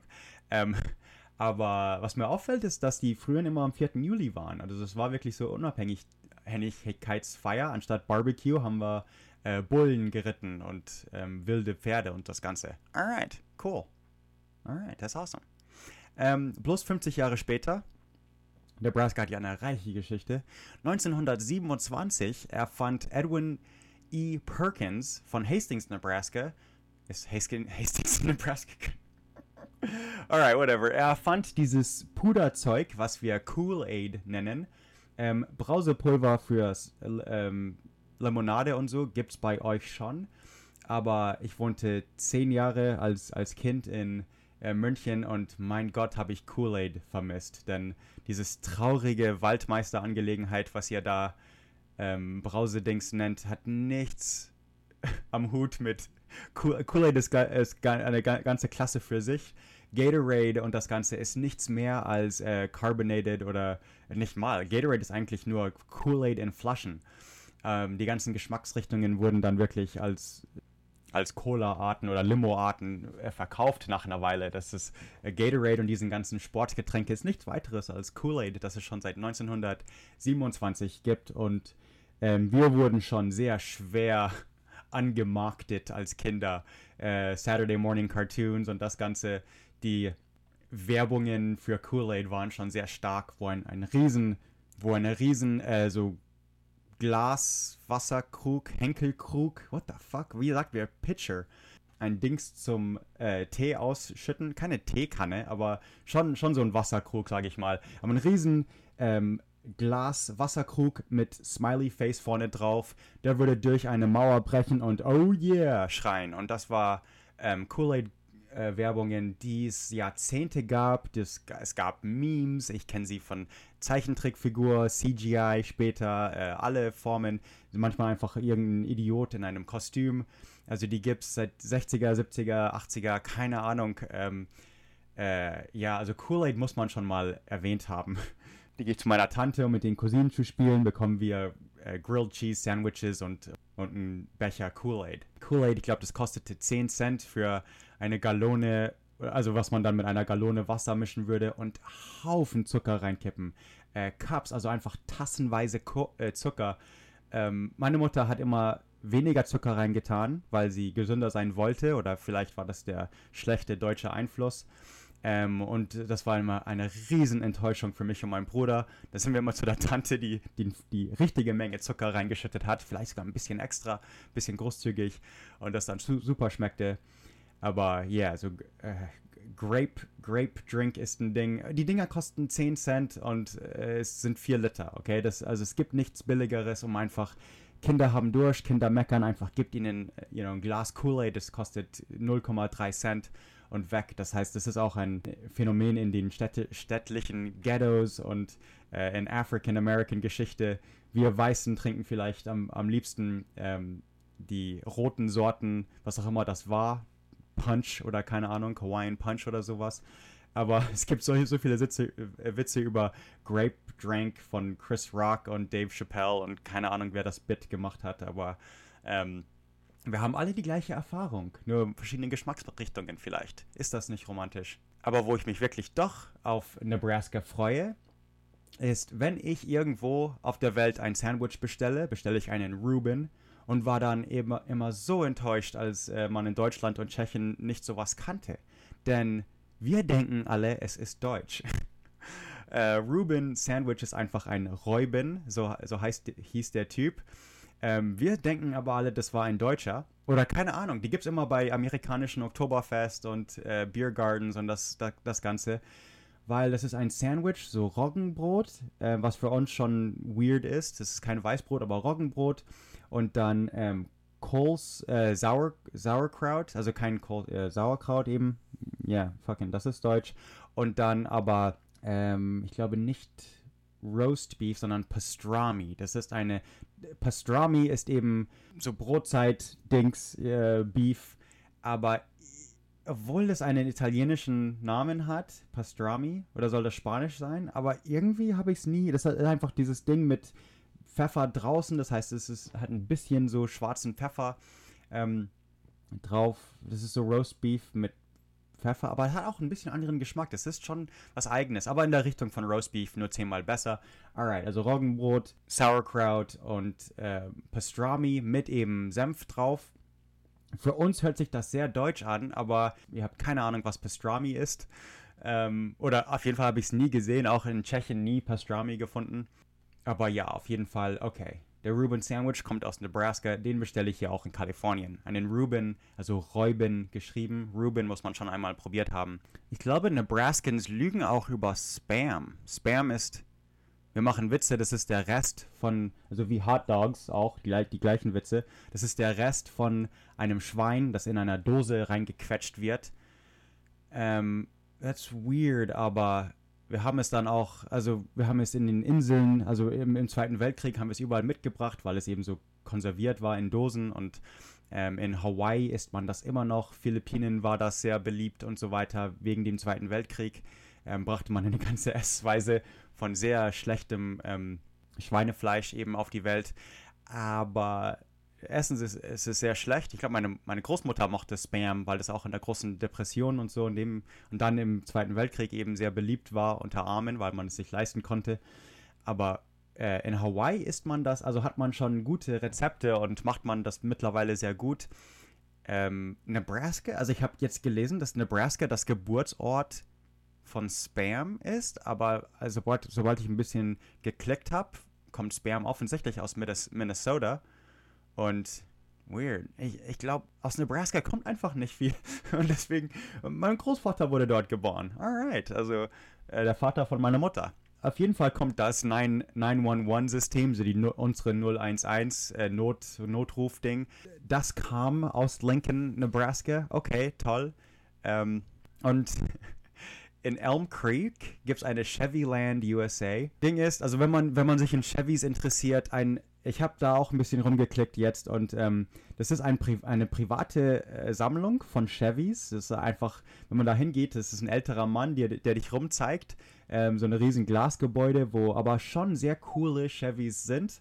Wenn man sich an Chevrolet interessiert, also GMC ist ja von Detroit, also Michigan, hat auch nichts mit Nebraska zu tun, sondern ist einfach eine lustige Sammlung. Aber der hat schon ein paar Autos, so eins wurde als Getaway Car in einem Bankraub benutzt und das Ganze, also schon einmalige von der Geschichte aus her gesehen, einmalige Autos. Okay, sonst, ich meine, es gibt viel größere Autosammlungen. Wir sind in der USA. Es gibt viel größere Autosammlungen sonst wo und sogar mehrere Chevys in anderen Museen. Aber ja, okay. Was ich einmal auch in dem Gebiet erwähnen will, von Texas nach Oklahoma bis nach Chicago, weil Leute dann später hinzogen, aber am Anfang wirklich St. Louis, was dann auch Pete erklärt hat, dass viele Deutsche hin sind, einfach die Mississippi hoch und das Ganze. Auch Tschechien. Die Tschechen haben die Deutschen gefolgt, also wortwörtlich, das war ja noch Österreich-Ungarn teilweise und die gleichen Werbeplakate wurden einfach von Deutsch auf Tschechisch übersetzt und dann gab es ein paar Organisationen in Böhmen und Mähren. Also Böhmen war eher so Hussiten und evangelisch, was dann eher was mit Lutheraner zu tun hatten. Mähren war ist eher katholisch und das ist dann eher wie Süddeutschland, Bayern und so weiter. Und deswegen gab es da sehr viele Parallele, so die. Okay, whatever. Euch ist das ja egal. Aber auf jeden Fall das größte Kolac-Festival. Kolac ist eigentlich nicht tschechisch, es ist polnisch. Aber wir sind in Nebraska. Was wissen die schon von Unterschied? Aber das größte Kolac-Festival der Welt wohl ist in Prag. Ja, es gibt einen Prag, Nebraska. Ja. Alright. Okay, und Kearney, Nebraska ist direkt zwischen Boston und San Francisco. Wenn das interessiert. Ihr wisst ja, wie die Bayern und Österreicher und Schweizer und was auch immer sich immer über den Föhn aufregen, weil es Kopfschmerzen bereitet und was auch immer. Und wir finden das alles als erfundenen Schwachsinn.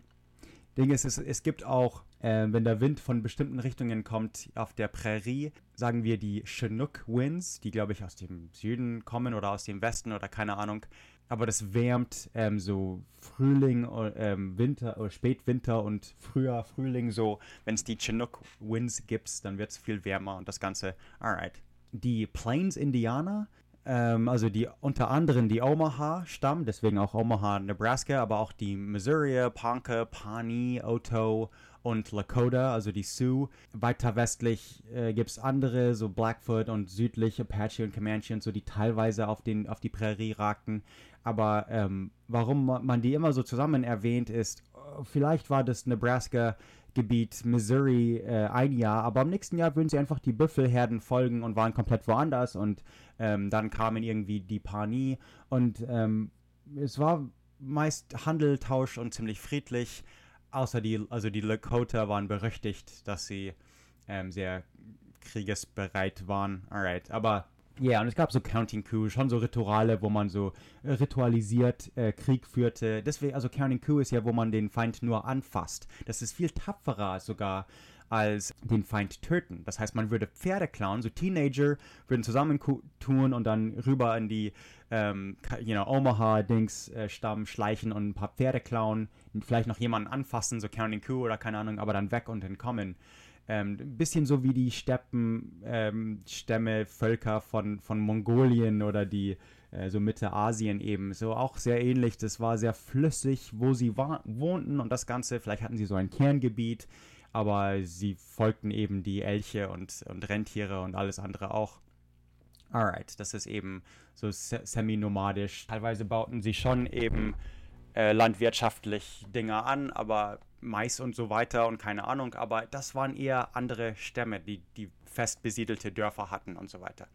Alright, es gab dann mal einen kleinen Kriegchen zwischen Frankreich und Spanien, wo dann Spanier einen Leutnant oder Lieutenant General Pedro de Villasur 1720 so Richtung Nebraska schickte, um es zu sichern. Sie kamen so weit wie Columbus, Nebraska, wo das heute ist, als die Pawnees und Otoes sie angriffen, die Spanier. Und die Pawnees und Otoes waren mit den Franzosen verbündet. Okay, also das war jetzt nicht Unabhängigkeit oder ein Indianer-Ding, sondern schon ein Teil der den französischen Angriff. Und das war so ein Gemetzel, so ein Massaker, dass die Spanier wirklich das nicht wieder im 18. Jahrhundert zurückkamen. Im 19. Jahrhundert aber, 1819, waren es dann schon die Amerikaner, die Richtung Westen kamen. Zuerst Fort Atkinson gründet. Ich glaube, das gibt's noch. Das war das erste US Army Posten west von der Missouri. Und es gibt immer noch in Fort Atkins einen riesen Pelzhandel-Museum von der Zeit oder einfach, die auch ein bisschen so die historische Ereignisse berichtet von den Franzosen, die da waren und die Indianer auf der Prärie und das Ganze. Aber Fort Atkins wurde dann auch von dem Militär wieder verlassen, als man weiter Richtung Westen siedelte. Und es kamen nicht so viele Weiße, bis eben 1848 plötzlich man in Kalifornien Gold entdeckte. Dann kamen Tausende und Hunderttausende durch Kansas und Nebraska und so weiter. 1854, also nur 5 Jahre nach dem Goldrausch in Kalifornien, teilten sich die Territorien von Kansas und Nebraska. Das Nebraska-Territorium trotzdem war riesengroß. Dazu gehörte noch Colorado, North Dakota, South Dakota, Wyoming und Montana. Aber die Hauptstadt von dem Territorium war dann schon in Omaha, Nebraska. Damals wohnten eben die meisten Siedler in Nebraska, aber also was heute Nebraska ist, aber natürlich heute wohnen viel mehr in Colorado. Alright. Die Homestead Act, das war einfach so ein Ding, wo wir sagten, zieht Richtung Westen, go west, und wir geben euch einfach ein Stückchen Land, so einen Homestead, wo du dann einfach sagen kannst, das gehört mir und hier lasse ich meine Rinder Dinger, essen und dort baue ich meinen Mais an und hier baue ich mein Haus auf, das von einem Tornado zerstört wird und so weiter. Es gibt eben nicht so viele Bäume auf der Prärie, deswegen auch Prärie. Die ganz frühen weißen Siedler bauten wie Indianer. Indianer bauten nicht nur Tipis, aber was auch besser isoliert und das Ganze sind diese Häuser aus Erde, aber aus Saat. Die gab es denkt ganz weit zurück, so Kelten- oder Steinzeit oder keine Ahnung in Deutschland. Die gab es auch dort. Das ist, wenn man die oberste Schicht von Prärie schneidet, dann wird das ja ganz zusammengehalten von den Wurzeln. Und die kann man dann so wie Backstein praktisch schneiden und stapeln oder Ja, und so baut man dann aus Erde ein Haus, das eigentlich sehr, sehr gut isoliert ist. Und ja, so haben es auch die Indianer gemacht. Das haben wir von denen gelernt und haben einfach erstmal in der gleichen Weise dann erst langsam Holz importiert. Also weil, ja, es gab kein Holz auf der Prärie, erstmal für die ersten Siedler. Aber das reichte schon, um ein Staat zu werden, 1867, der 37. Staat. Aber das war dann noch nicht das Ende mit den Indianern-Stories. Wir wissen ja aus anderen Folgen, dass die Indianerkriege weit bis in den 1880er und praktisch in das 20. Jahrhundert hineingingen, mehr oder weniger. Aber es gibt einen Massacre Canyon, was wirklich nach einer Schlacht von 1873 genannt wurde, zwischen den Pawnee und Sioux. Es ist so ganz im Südwesten von Nebraska, fast wieder Kansas. Laut einem Quaker, der in der Umgebung war, wurden 156 Pawnee umgebracht. Es war ein Angriff von der Lakota. Aber das war dann schon das Anfang vom Ende, dass Indianer sich gegenseitig massakrierten. Dann hatten sie viel größere, bleichere Probleme. So langsam mit Stacheldraht, Windmühlen und so weiter besiedelten Weiße so langsam das Land. Stacheldraht hieß auch, die Büffelherden und so hatten nicht so viel.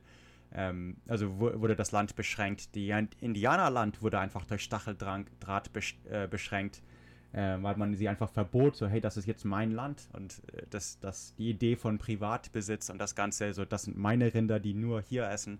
Ja, Windmühlen und das Ganze, so langsam wurde das Land ein Teil von den Vereinigten Staaten.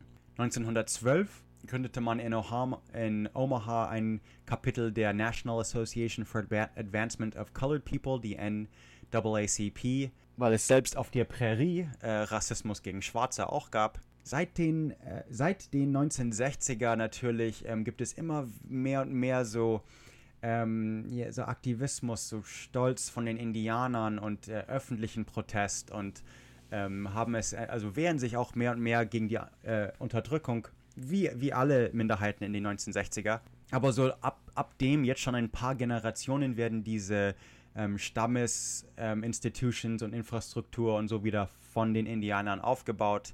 Man sieht das eben, also in diesen Staaten, wo die Indianer auch hingeschickt wurden von der Ostküste, sieht man das dann. Da haben sie eben schon diesen Einfluss. Es gibt so Colleges, Universitäten, teilweise auf Reservate. Es gibt Indianerpolitiker mittlerweile, so weiter, vor allem in Nebraska. Und die arbeiten dann wieder, dass sie mit den County Officials und das Ganze, dass sie wirklich mitregieren. Ich will das jetzt nicht zu verromantisieren, weil Nebraska ist schon sehr weiß und sehr rot und es gibt dort große Probleme, rassistisch gesehen. Aber ja, ich finde es interessant, dass es werden Indianersprachen in Nebraska beigebracht. Es gibt dort Universitäten und das ist schon das Anfang von was Gutem auf jeden Fall. Ich glaube, Nebraska ist auch eines der Staaten, wo die Bevölkerung wirklich schränkt. Ist das heute noch wahr? Weiß ich nicht. Aber ab den 1990er oder so, also erstmal die Dust Bowl in den 1930er, sind Haufen weg. Aber dann nochmal in den 1990er, weil, ja, es ist Nebraska, so das Rust Belt generell, aber so die Prärie wird immer mehr und mehr von einer älteren Bevölkerung definiert, weil die jungen Leute irgendwo auf die Stadt ziehen und eigentlich nie wieder zurückkommen, manchmal zur Uni oder aus irgendeinem Grund irgendwann mal, aber dann nie wieder eigentlich zurückkommen auf das Bauernhof der Eltern oder keine Ahnung, auf die Prärie, auf das Land. Und Nebraska ist einfach eines von den Staaten, das wirklich an der Bevölkerung so langsam abnimmt. Das ist weird. Warren Buffett, der zweitreichste Mensch der Welt und CEO von Berkshire Hathaway, wie viele Milliarden an Dollar sie verwalten, weiß ich gar nicht. Warren Buffett ist der drittreichste Mann der Welt. Er war mal der reichste Mensch der Welt und dann kam, keine Ahnung, Bill Gates oder Steve Jobs und ein paar haben ihn überholt. Ich weiß gar nicht, wer heute der Reichste ist. Ist das ein Link? Let's see. Na, wer ist heute der Reichste? Mark Zuckerberg? Nee. Oh, Jeff Bezos. Jeff Bezos ist der Reichste, dann Bill Gates, dann Warren Buffett. Okay, immerhin 3 Amis, das freut mich. Aber Warren Buffett wurde 1930 in Omaha, Nebraska geboren. Und ich glaube, er hat immer noch ein sehr kleines, bescheidenes Haus in Omaha, Nebraska. Also bescheiden für einen Milliardär. Es ist es sieht normal aus. Es sieht wie ein normales kalifornisches Haus aus. Nicht eben wie ein Bill Gates, so Milliarden-Dings aus oder ein Joe Rogan-Dings mit 100 Autos. Oder Jay Leno, noch schlimmer. Nee, sondern für das ganze Geld, was er hat, ist er ein sehr bescheidener Mensch, fährt einfach immer noch sein altes Auto rum. Aber okay, ja. Alright, so ein Milliardär ändert der Staat auch nicht. Wir sind schon sehr tief im Trump-Gebiet. Ist praktisch für tausende Kilometer in jeder Richtung. Wir sind von roten Staaten außer Colorado umzingelt hier wirklich. Republikaner, soweit die Maisfelder reichen. Alright. Und ich glaube, also ich befürchte zu sagen, dass diese Folge fingen wir in Trump-Gebiet an und hören in Trump-Gebiet auf. Wir werden in dieser Folge das Trump-Gebiet nicht verlassen. Austin, ganz kurz, war blau, aber sonst, das sind Städte in Staaten. Ein paar Indianerreservate sind blau, okay. Also, alright, Süddakota. Super spannende Folge, muss ich sagen. Also nördlich von uns ist schon Norddakota. Minnesota ist im Osten, Iowa im Südosten, Nebraska südlich von hier, Wyoming im Westen und Montana zum Nordwesten. Mein Gott, ihr wisst, was das heißt. Das heißt, wir sind absolut nirgendwo. Das nordamerikanische kontinentale Pole of Inaccessibility, also das Pol, wo man nicht hinkommt, whatever, zwischen Allen und Kyle. Das sind 1600 irgendwas Kilometer von der nächsten Küstenlinie. Ost-Süddakota ist eher, wo die Leute eigentlich wohnen, wo auch das Boden am fruchtbarsten ist. Westen der Missouri, der Fluss, der durch South Dakota fließt, ist eher Ranching, weil es ein bisschen trockener ist. Da ist Rind und das Ganze ökonomischer und natürlich auch ein bisschen Tourismus und sehr viel Defense, also Militärausgaben. Hält die ganze Wirtschaft so am Laufen. Wir sind jetzt einfach die Prärie weiter nördlich. Und hier wohnen auch viele Indianer, die meisten West River oder Black Hills, so um Reservate dort rum. Und ich glaube, also man kann sagen, Süddakotas Kultur spiegelt so den Westen, die amerikanischen Indianer, auch europäische Wurzeln jetzt. Es gibt einen Haufen Events, die das feiern. Unter anderem zum Beispiel Deadwood, was jetzt nur noch eine Geisterstadt ist praktisch, also eine verlassene Stadt. Ihr kennt ja die Fernsehserie Deadwood. Das heißt Deadwood, South Dakota. Das ist in South Dakota. Jetzt habt ihr, glaube ich, ein bisschen eine Ahnung, wo wir sind, was für Leute hier rumlaufen. Aber Deadwood, so dieser wilde Westen, wird auch gefeiert, vor allem seit es die Fernsehserie wieder gibt. Aber auch tschechische Tage in Tabor.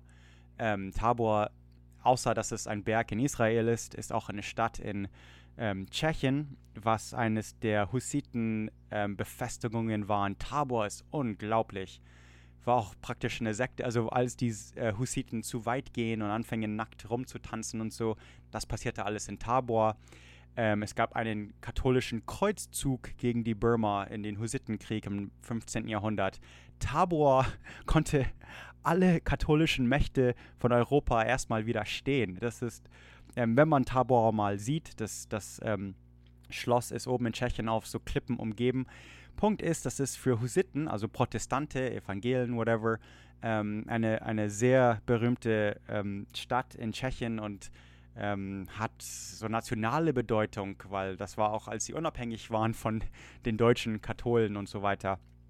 Aber zum Beispiel, es wird auch St. Patrick's Day, also das Tag der Iren, oder Cinco de Mayo, das Tag der Mexikaner in Sioux Falls, gefeiert. Und natürlich viele jährliche Powwows, verschiedene Stämme, verschiedene Gründe, die Powwows halten. Ein Powwow ist kein erfundenes Wort. Es ist eine soziale Versammlung von amerikanischen Gemeinschaften, oft verschiedene Stämme zusammen. Also eine Powwow ist sowas wie das Geneva Congress oder die G20 oder sowas, die G7, wenn sich die Stämme zusammentun, ihre Tanze vorführen, vor allem den Sonnentanz oder keine Ahnung.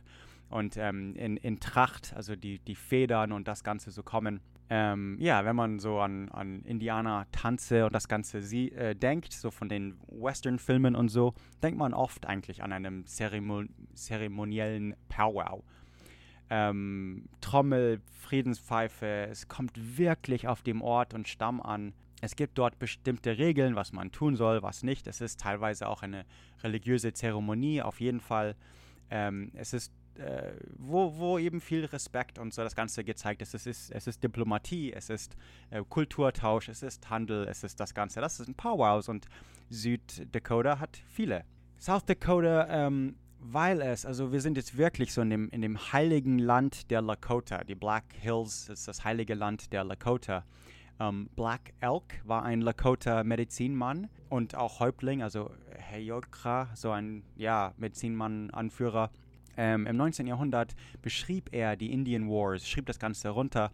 The Ghost Dance Movement. Soll ich das diese Folge erwähnen oder die nächste Folge? Ich glaube in der nächsten Folge bei Custer's Last Stand. Aber wir sind in der Region von dem Ghost Dance. Das war praktisch eine Kult, eine Sekte, also eine religiöse Bewegung, um das respektvoller auszudrücken, die rassistisch gegen Weiße waren. Alle Indianer, Tausende versammelten sich und wollten was gegen die Weißen tun. Das war wirklich also als sie sich versammelten und zusammen einen Aufstand machen und wirklich die US-Armee massakrierte. Das war die größte Schlacht, der größte Sieg der Indianer gegen Weiße war ein Resultat der Ghost Dance. Ihre Zeiten, darauf kommen wir nochmal zurück. Auf jeden Fall ein Buch von Black Elk wurde erstmal 1932 geschrieben, Black Elk Speaks. Und seitdem, also das letzte, es wurde in 2008 nochmal eine Version veröffentlicht. Also das ganze Jahrhundert jetzt wird es immer wieder und wieder verneuert, weil wir haben nicht so viele Quellen von Indianern, von diesen Bewegungen und von dieser Zeit. Black Elk ist eben ein sehr wertvoller. Es gibt andere Autoren und Schriftsteller aus Süddakota. Paul Globe, der berühmte Kinderbücher schreibt. Laura Ingalls Wilder, die ich schon erwähnt habe in Minnesota oder keine Ahnung wo. Aber ihr kennt sie wahrscheinlich von dem kleinen Haus auf der Prärie oder wie heißt das auf Deutsch? Little House on the Prairie. So semi-autobiografisch, teilweise ein bisschen fictionalized, aber so eher um ihren eigenen Leben als Kind. Sie wuchs auf dem Frontier in Süddakota auf der Prärie, deswegen kleinen Haus auf der Prärie. Das ist heute nicht weit von De Smet, kann man sehen. Sie schrieb erstmal 5 Romane. By the Shores of Silver Lake, The Long Winter, Little Town on the Prairie, The Long Winter. Wie mir dieses Buch noch im Kopf steckt. Ich habe das, glaube ich, ich wohnte noch in Deutschland. Ich habe das mit 12 Jahren oder so gelesen. Ich werde es nie vergessen. Es ist Wahnsinn. Little Town on the Prairie, das 3. Und dann These Happy Golden Years und The First 4 Years.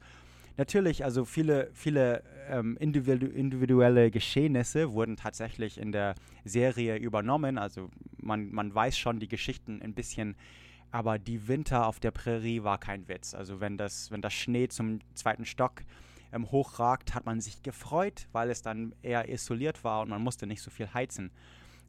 Und was denn heizen, wenn man kein Holz hat? Also einfach unglaublich. Vor allem die ersten Winter, wo man noch nichts anbauen konnte. Man erstmal hin im Sommer, weil man im Sommer reisen konnte und dann einfach mal überwintern. Irgendwo nicht verhungern und dann genug Saat, Samen, whatever, bewahren, dass man im nächsten Frühling noch eine Ernte pflanzen kann und nicht, dass man alles gegessen hat im Verhungern im Winter.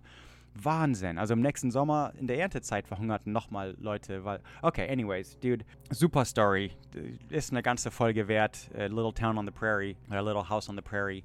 Die Fernsehserie ist von 1974, also ob sie heute noch guckbar ist. Also ich glaube nicht, aber die Bücher sind auf jeden Fall noch lesbar heute. Wilders Tochter, auch Rose Wilder Lane. Ich glaube, ich habe 2 Bücher von ihr gelesen. Die ist auch ziemlich bekannt als Autorin und ist 1886 auch in der Nähe von De Smet geboren. Also teilweise, ich glaube, sie kommt in den Büchern vor. Alright, auf jeden Fall, also so als Baby, als sie geboren wurde. Ja, es gibt auch Künstler natürlich, also Harvey Dunn, der an einem Homestead in der Nähe von Manchester, South Dakota, im 19. Jahrhundert noch aufwuchs, malte so die Umgebung und ja, es ist einfach wieder eine Quelle vom Frontierleben, natürlich romantisiert und verherrlicht und so, aber die gibt es noch zu sehen. Oscar Howe, ein Crow-Indianer, geboren auf dem Crow Creek Indianerreservat, wurde auch durch seine Wassergemälden berühmt.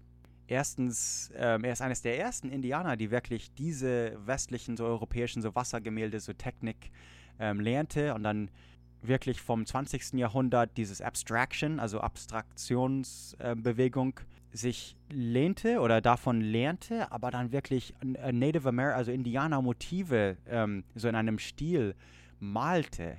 Unglaublich, das sollte man auf jeden Fall mal gegoogelt haben. Oscar Howe, H-O-W-E, Oscar, super. Dann auch Terry Redlin, Original von Watertown, South Dakota, ist auch eines der Künstler, die einfach die Landschaft von South Dakota und Umgebung gemalt hat. Das kann man in Watertown sehen, aber auch online einfach googeln natürlich. Und dann im heiligen Land der Lakota, die Black Hills.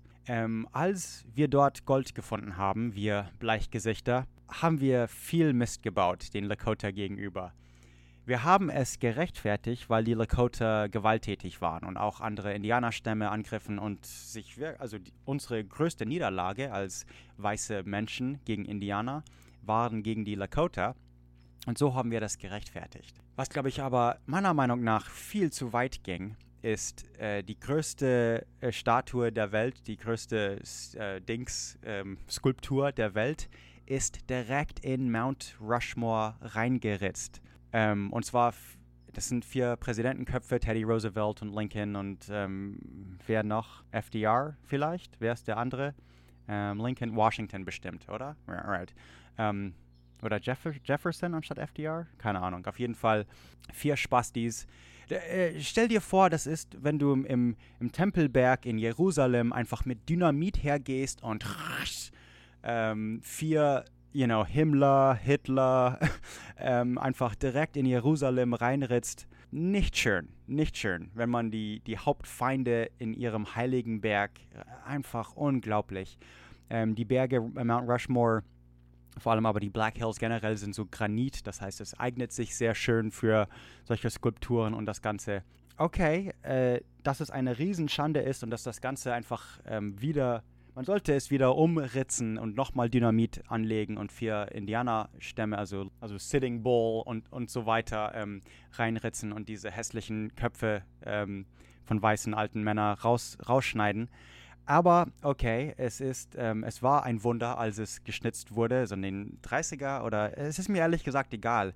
Aber es ist ein Meisterwerk, Mount Rushmore ist selber 3000 Meter über das Meeresspiegel. 1927 fing das so an, aber es dauerte die ganze Depression, also 14 Jahre, $1 Million in dem Zeit, um so ein Kriegsverbrechen zu begehen. Es ist George Washington, Jefferson, Teddy Roosevelt und Lincoln. Genau, okay. Es ist das weltgrößte Mountain Carving, also Berggeschnitze. Viel besser ist das von privaten Bürgern finanziertes Crazy Horse Memorial. Das ist das größte Mountainside Sculpture in der Nähe von Mount Rushmore und wird mit privaten, also wie gesagt privat finanziert. Es ist noch nicht fertig und das wird dann das Mittelpunkt von eben die andere Seite, also amerikanische Kultur und Geschichte sein, wo man dann auch sich bilden kann und lernen kann und nicht nur lernen, wie Teddy Roosevelt Indianer schlachtete und das Ganze. Das Matopaha, das heilige Berg, ist natürlich das Zeug von so vielen Lakota-Legenden. Also nicht nur Lakota, auch andere Stämme sehen die Black Hills als heilig. Es ist von 400-500 Meter über die Prärie. Wie gesagt, 3000 Meter über den Meeresspiegel, aber das heißt ja nichts. Und es ist in der Nähe von Sturgis. Sturgis selber erwähne ich nochmal. Und es steht alleine. Also Bear Butte ist Matopaha und es ist alleine stehend in den Black Hills. Das heißt, es ragt eben über die Prärie und ist nicht schwer zu finden. Aber wie gesagt, im 19. Jahrhundert Goldrausch, das letzte so die letzten paar Schlachten der Indianerkriege war zum Beispiel Wounded Knee Massacre 1890. Die 7. Cavalry Regiment fing Spotted Elks Bande von Miniconjou Lakota und andere auch Hunkpapa Lakota ab. Und es wurde eine Schlacht. Es war ein Massaker. 250 oder zwischen 250 und 300 Männer, Frauen und Kinder der Lakota wurden umgebracht. Nochmal 40 verletzt oder so. Von den Verletzten waren fast alle Frauen und Kinder. Manche von denen starben dann in den nächsten paar Tagen, also schon so 300 Tote. 25 amerikanische Soldaten starben auch. Ich finde es eine Schande, dass es nicht das 10-fache war. Custer State Park. Custer, ein Rassist und genozidischer General. Nach ihm wurde ein State Park genannt, wo 1500 frei rumlaufende Büffel, Bison rumlaufen. Ein Bison ist riesig. Das kann also eine Tonne wiegen natürlich. Viel größer als ein Kuh oder sowas. Sowieso also Tatanka. Kennt ihr? Oh mein Gott, wie heißt das? Wie heißt dieser Film mit Kevin Costner? The Wolves? Irgendwas Wölfe? Dances with Wolves. Wie heißt das? Das hatte auch einen deutschen Namen. 1990. Halt, ich komme gleich auf einen Punkt. Der mit dem Wolf tanzt, heißt das, ja, mit Kevin Costner. Das sind alles Lakota. Das ist alles so die Prärie, diese Zeit. Tatanka, das lernt auch Kevin Costners Charakter, das Wort. Das heißt eben Büffel. Ich habe das auch mit 10 Jahren oder 8 Jahren gelernt, als der Film rauskam. Aber ja, also Büffel haben sie gefuttert, die Indianer, bekleidet. Alles haben sie also Tipis, alles kommt von Büffel, wirklich. Ein fast heiliges Tier, oder nee, nicht ein sehr heiliges Tier. Jewel Cave ist die drittlängste Höhle der Welt und ist auch in South Dakota. 120 Meilen, was sind das, 80 Kilometer oder sowas. Das Ganze hat so Calcite-Kristalle, was das Ganze so glitzern lässt. Deswegen Jewel, also Juwel, Höhle, Jewel Cave. Aber Wind Cave hat auch so über 60, 50 Kilometer, die jetzt gefunden wurden oder exkaviert wurden oder keine Ahnung. Es gibt eben noch mehr und es ist auch was zu sehen, also sehr schön. Und dann die Badlands, also die schlechten Länder, Badlands, die Badlands National Park. Keine Ahnung, über 100 Hektaren von so kleineren Buttes, so flacheren Hügel. Butte, das war ursprünglich vor Millionen von Jahren irgendein vulkanisches Ereignis, aber jetzt werden sie so flach und ragen so aus der Prärie raus. Aber eben so Badlands, also nicht ganz Berge, nicht ganz Hügel, eben so scharfe Ecken und hier und das und so tiefe Täler und das Ganze sehr trocken. Immer noch Teile der Badlands oder Großteile der Badlands sind beschützte so Prärie der Vereinigten Staaten. Und es gibt den Badlands National Park natürlich, was glaube ich über Süddakota herausragt. Und da gibt es auch so Fossilien von 23 bis 35 Millionen Jahre alt. Als Gold erstmal in den Black Hills entdeckt wurde, war es erstmal illegal. Selbst das Gold gefunden wurde, war einer von den Soldaten von George Custer, als sie einen Raubzug praktisch in den Indianergebiet machten oder Patrouille machten oder keine Ahnung. Aber die Nachricht von Gold verbreitete sich schnell. Und zuerst, also die Sioux weigerten sich einfach. So, stellt euch vor, wir wollen im Tempelberg in Jerusalem eine Goldmine aufmachen. Nein, die Antwort ist einfach nein. Tut mir leid, das Gold bleibt dort liegen. Das muss jetzt nicht von Bleichgesichtern auf den Hals getragen werden. Und so brach dann Krieg aus zwischen, es kamen immer mehr und mehr illegale Bergbauer, wie sagt man, so Goldminer.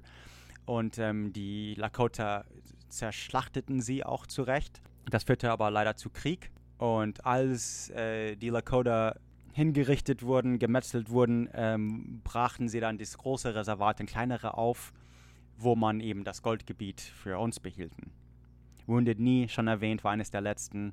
Das, was heute das Pine Ridge Indianerreservat ist. Das ist so das letzte Schlacht der Amerikaner und Lakota. Die Supreme Court befahl, dass in den 80er oder in 1980 eigentlich, befahl das Supreme Court, dass die Lakota für den illegalen Diebstahl der Black Hills die Lakota dafür zahlen müssen. Dieser Fall bleibt noch ungeklärt sozusagen. Die Lakota weigern sich, das Geld anzunehmen und sie haben nur eine Bedingung.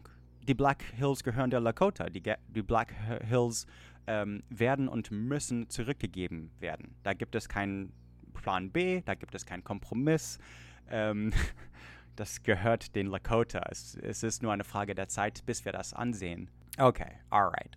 Ist ja gut. Die Mammoth Site, Hot Springs, hat die größte so Konzentration an so woolly Mammoths, so diese Mammutknochen und das Ganze. 50 Millionen Jahre alte Fossilien gibt es auch. Was ist? Lemons Mark? Keine Ahnung. Oh, Largest Petrified Wood Park. In dieses versteinerte Holzpark, Petrified Wood Park, gibt es auch eine sehr hohe Anzahl an 50 Millionen Jahre alte Fossilien eben. Und Mitchell ist das Heimat der einzigen Maispalast. Habe ich das nicht schon mal gesagt? Maispalast? Alright, whatever. Okay, auf jeden Fall wohnen Menschen schon tausende Jahre in Süddakota. Im 14. Jahrhundert schon, also bevor wir überhaupt weiße Siedler dort in der Region waren, wissen wir von Indianerquellen, dass es die Crow Creek Massacre dort gab. Mehrere Hunderte von Männern, Frauen und Kindern wurden in der Nähe von Missouri River zusammen geschlachtet. Das war wiederum ein Genozid der Lakota. Damit hatten wir nichts zu tun. Die Lakota waren gewalttätig, das stimmt schon. Okay, aber ab 1743 fängt die europäische Geschichte an, als ein La Vérendrye, ein Franzose vielleicht. Er ist jetzt heute in Pierre, in der Nähe von Pierre begraben. Aber es war eines der ersten französischen Entdecker, der das auch dann für Louisiana nannte. Also das kam alles aus dem Kauf von Louisiana von den Franzosen, selbst Süddakota noch. Aber in den 1930er, dann kam auch hier, wie in Nebraska und Kansas und Oklahoma und so weiter erwähnt, die Dust Bowl, wo der fruchtbare Boden einfach zertrocknete und wegblies. Bis in die Ozeane, tausende Kilometer weg, einfach husch, weg. Mehrere Jahre hintereinander wurden ganze Ernten zerstört. Ja, 7% oder so von der Bevölkerung zog zwischen den 30er und 40er ab. Aber dann, dank dem Zweiten Weltkrieg, ging es wieder bergauf. That's fucking weird to say in German, let me tell you. Und heute kann man auch es gibt ein Pioneer Auto Museum in Murdo. So 250 Autos, die man heute gar nicht mehr sieht oder die es heute gar nicht mehr gibt und die sowieso auch schon damals ungewohnt waren. Die Tucker und die Edsel. Edsel ist ein Ford, was total scheiterte. So lustig, die Geschichte von Edsel. Habe ich das schon erzählt, oder? Ich habe doch eine Folge über Ford gemacht, oder? Vielleicht war das eine Gastfolge irgendwo. Aber ich habe auf jeden Fall über Edsel. Shit, habe ich da... Mann, ich habe zu viele... Ich weiß nicht mehr, was ich erzählt habe in dem Podcast. Tut mir leid. Was ich aber doch weiß, ist, ich habe mal eine Folge über die One-Percenters gemacht. Das sind in Motorcycle-Gangs die 1%, die wirklich morden. Auf jeden Fall, was ich auch in dieser Folge erwähnt habe, ist die Sturgis Black Hills Classic Motorcycle Rally. Die größte Versammlung an Harleys und Indians und so weiter, Motorräder der Welt. Es ist Wahnsinn. Also Sturgis zu beschreiben ist der Hammer eigentlich. Ich weiß gar nicht, wie ich anfangen soll. Erstmal 700.000 Leute, also eine halbe Million bis 700.000 Leute. Es bringt fast 1 Milliarde an Einkommen an. Es ist das Oktoberfest, was wir haben. Und also in dem Sinne meine ich, es gibt kein zweites, es gibt nur ein Sturgis Motorcycle Rally. Das ist Wahnsinn. Man trifft dort auch viele Rassisten, viele rote Trump-Supporters, aber auch Hippies und alles Mögliche an Leute. Wenn man dort nicht mit einem Harley ankommt, dann sollte es wirklich ein Indian sein. Ich würde nicht raten, einfach mit einem Honda-Motorrad nach Sturgis zu kommen, außer wenn man die Reifen gestochen sehen will und keine Ahnung. Ich übertreibe ein bisschen, aber kommt dort wirklich nicht mit einem nicht-amerikanischen Motorrad an. Und kommt aber nach Sturgis. Ich will es einmal auf jeden Fall gesehen haben. Ja, will ich auf jeden Fall hin. Unbedingt. Das ist das Einzige, was ich in South Dakota eigentlich einmal sehen will. Mount Rushmore kann mir gestohlen bleiben. Das Ding von Crazy Horse, wenn es fertig ist, natürlich auch. Aber sonst, alright. So, 2007 haben sie in einer alten, verlassenen Goldmine in der Nähe von Lead, South Dakota, einen Deep Underground Wissenschafts- und Engineering-Labor gegründet. So ein bisschen Wissenschaft passiert dort schon, auch, wie glaube ich gesagt, Militär ausgeben, unterstützt die ganze Wirtschaft von South Dakota. Okay, habe ich überhaupt die Städte erwähnt? Es gibt Rapid City, Sioux Falls, die aber auch kleiner werden, nicht größer. Die gehen zu anderen Staaten. Minnesota, keine Ahnung, North Dakota, Montana.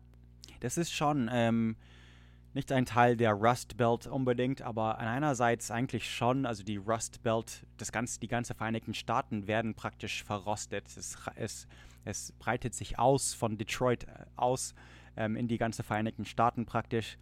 Und da muss man sagen, so viele Dörfer werden kleiner, nicht größer und die Bevölkerung wird älter, nicht jünger. Und es ist ein bisschen, also es ist in einer Rezession, so langsam aber sicher. Obwohl Jobs gibt's, also die haben eine sehr niedrige Arbeitslosenrate und so weiter und so fort, aber, es ist halt South Dakota. Oh, ich habe die ganzen Sportteams vergessen. Ach so, nee, habe ich nicht. Und Clark ist die Potato Capital von Süddakota, nicht der Welt natürlich, wie ihr alle wisst. Nur Idaho ist die Kartoffelhauptstadt der Welt, aber die Kartoffelhauptstadt von Süddakota, geschenkt, Clark. Warum ich das erwähne, ist, Clark ist das Home der weltberühmten Mashed Potatoes, also Kartoffelpüree, Wrestling Contest. Und damit verlassen wir.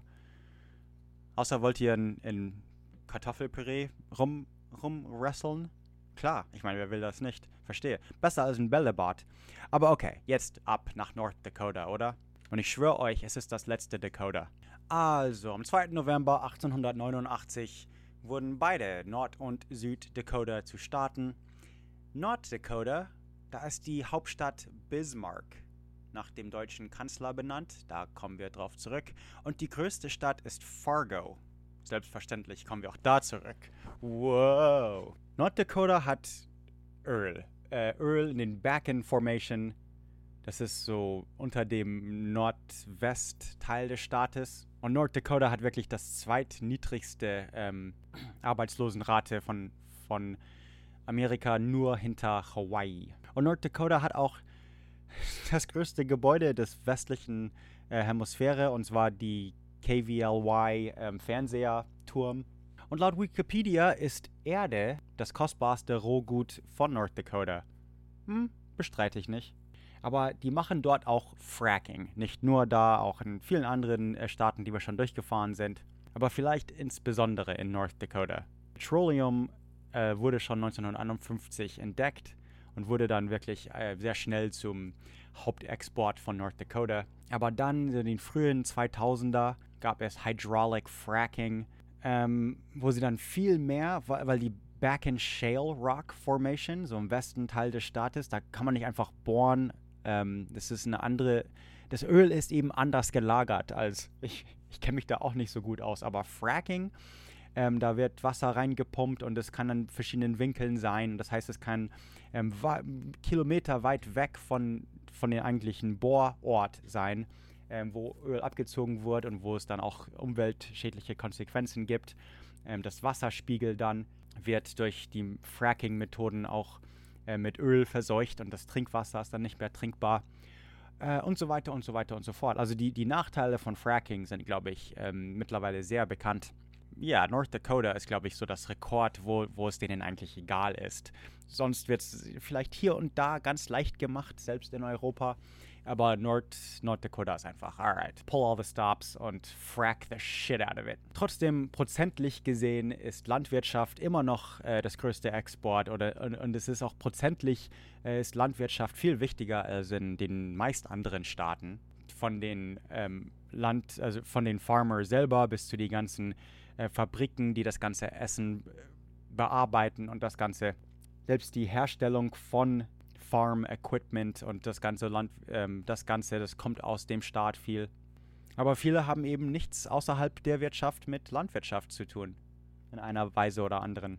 Also wo sind wir nochmal? Minnesota im Osten, South Dakota im Süden, Montana im Westen und nördlich von uns ist die kanadischen Provinzen Saskatchewan und Manitoba. Saskatchewan, spricht man das so aus? Die Bevölkerung von North Dakota ist weniger als 1.760.000.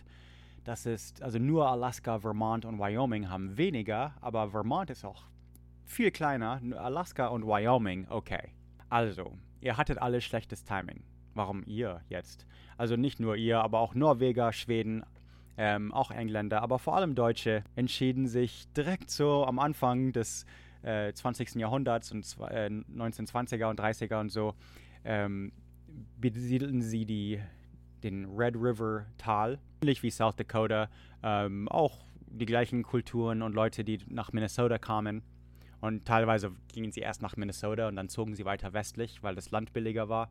Es war sehr fruchtbares Land und als der Erste Weltkrieg ausbrach, war es wirklich eines der reichsten so Americas Farming Land oder Regionen. Weil, was sie nicht wussten, ist, dass sie in ein paar Jahrzehnten von überdurchschnittlichen Regenfall waren, der dann aber endete. Und siehet alles andere über The Dust Bowl, was ich schon 1000-mal erwähnt habe.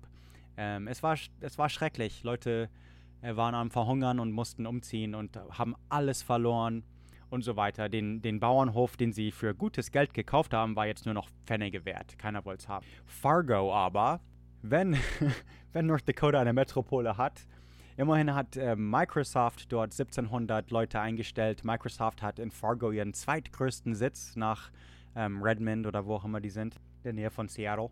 Und Arbeitslosenrate ist wirklich plus 2,7%. Es hatte keine 5% seit 1987. Das hat sehr viel eher mit Öl zu tun als die Landwirtschaft.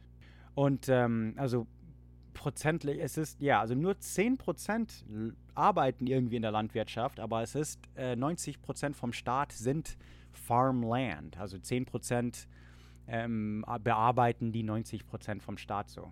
Ja, yeah, trotzdem vielen Deutschen hier. Du bist hier schon was Besonderes, keine Sorge. North Dakota wird als wenigst besuchter Staat gesehen. Es hat wirklich absolut keine Touristenattraktionen, nicht mal, also Badlands hat Süddakota auch, Mount Rushmore ist in Süddakota und so weiter, Sturgis, Süddakota. Was hat North Dakota wirklich?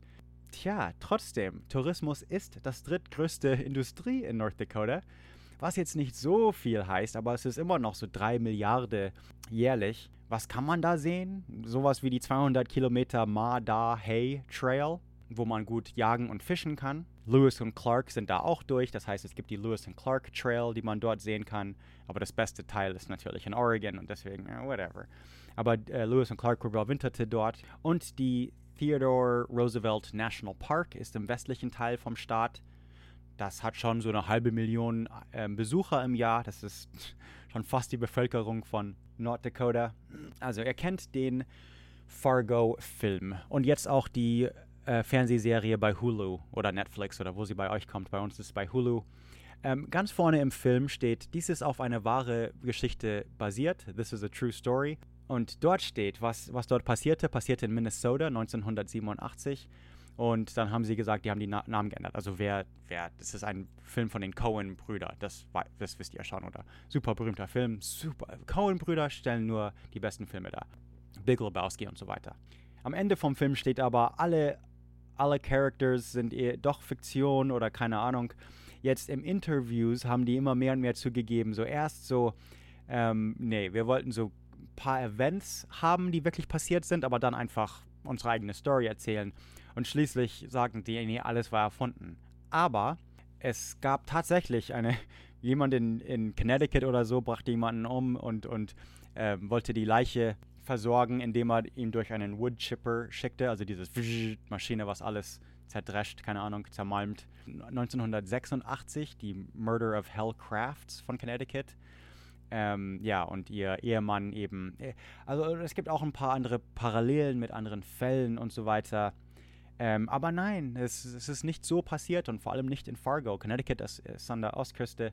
Alright. Der Beginn vom Film von No Country for Old Men, auch ein Coen-Brüder, in dem ein Mörder sich brutal aus Polizeigewahrsam befreit, wirkt wie eine Fortsetzung des Ende von Fargo, in der ein Mörder von den Polizisten in Polizeigewahrsam gebracht wird und im Auto sitzt. Dann gab es auch die Fernsehserie, will ich erwähnt haben, Regie von Kathy Bates. Fuck off, die ist super. Und jetzt, Bismarck, die Stadt. Bismarck, also der einzige amerikanische Hauptstadt, das nach einem deutschen Kanzler genannt wurde, klar. Es hat nur 72.000 Leute. In der ganzen Umgebung, so mit Vororte und so, sind es 130.000.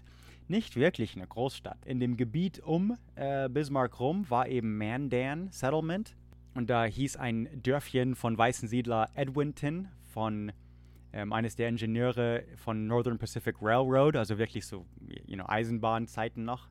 Aber es wurde dann umgenannt, 1873 von der Northern Pacific Railway in den Namen Bismarck, im Ehren von Otto von Bismarck, der ja zu der Zeit regierte. Und die Railroad, das war pures amerikanisches Marketing, das mehr Deutsche auf Eisenbahngebiet ziehen. Aber dann natürlich wurde in den Black Hills von Süddakota Gold gefunden. Und ja, Bismarck wurde zur, großen Stadt, okay, aber ja. Heute sind so 90% weiß. Das ist eines der weißeren Staaten, die wir haben. Von den Weißen, es sind so viele Weiße, die kann man noch unterteilen. Von denen sind die Hälfte deutsch. Also 45% von South Dakota sind tatsächlich deutsch abstämmig.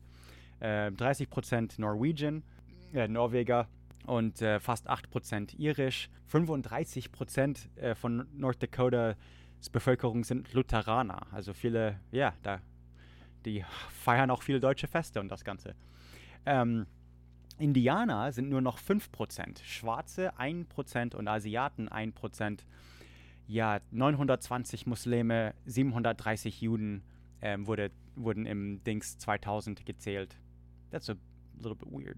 Selbst die Indianerzahl wächst ein bisschen, als Reservate sich langsam verbessern und sie sogar die Einheimischen zurücklocken auf die Reservate. Die sind nicht mehr so schlimm. Doch, es sind immer noch die ärmsten Orte von Amerika, lasst euch nichts vormachen, aber North Dakota, wo sonst sowieso nicht viel passiert, vielleicht doch lieber aufs Reservat zurück. Auf jeden Fall, in North Dakota fand man Lakota, Dakota heißen sie auch eben, also Dakota ist nach Lakotas benannt, die heißen auch Sioux, also das erwähne ich fast jedes Mal, aber nicht vergessen, wir reden schon über die Sioux, also S-I-O-U-X, das ist aber eine Beleidigung für ihnen. The Great Sioux Nation ist dort und sie nennen es Oceti-Sakowin, das heißt der Council, den Rat der 7 Feuer. Das sind andere Stämme dort, sind die Blackfoot, die ich schon erwähnt habe, in der Lewis und Clark-Folge, glaube ich auf jeden Fall, aber auch die Cheyenne, Chippewa und die Mandan. Die Mandan erwähne ich dann nochmal in Montana und Idaho und so. Die sind dann Richtung westlich. Ja, auf jeden Fall, also Powwows habe ich ja euch schon in Süddakota erzählt, aber das ist hier genauso. Die halten jedes Jahr Powwows, normalerweise im Frühling. Und das ist dann auch so ein bisschen Osternfest, so also im heidnischen Sinn, nicht jetzt im christlichen Sinn, aber so den Ostern feiern, dass die kalte Zeit vorbei ist und das Ganze. Man trifft dort eben, es ist ein Zusammenkommen, es ist schön, man singt und tanzt und trifft alte Freunde. Das alles ist ein Powwow. Es ist natürlich auch religiös und selbst Nicht-Indianer gehen hin. Also ich hätte riesen Bock, super Neugierde, einfach mal einen Powwow mitzuerleben. Es gibt eben eines der größten Powwows in Nordamerika ist jedes September in Bismarck. Die Grass Dancers, die Fancy Dancers, Jingle Dress. Ich könnte diese Folge wird schon zu lang. Okay, vielleicht kommen wir nochmal auf irgendwas zurück. Oh ja, okay, Custer's Last Stand erzähle ich euch von den Ghost Dance. Alright. Ja.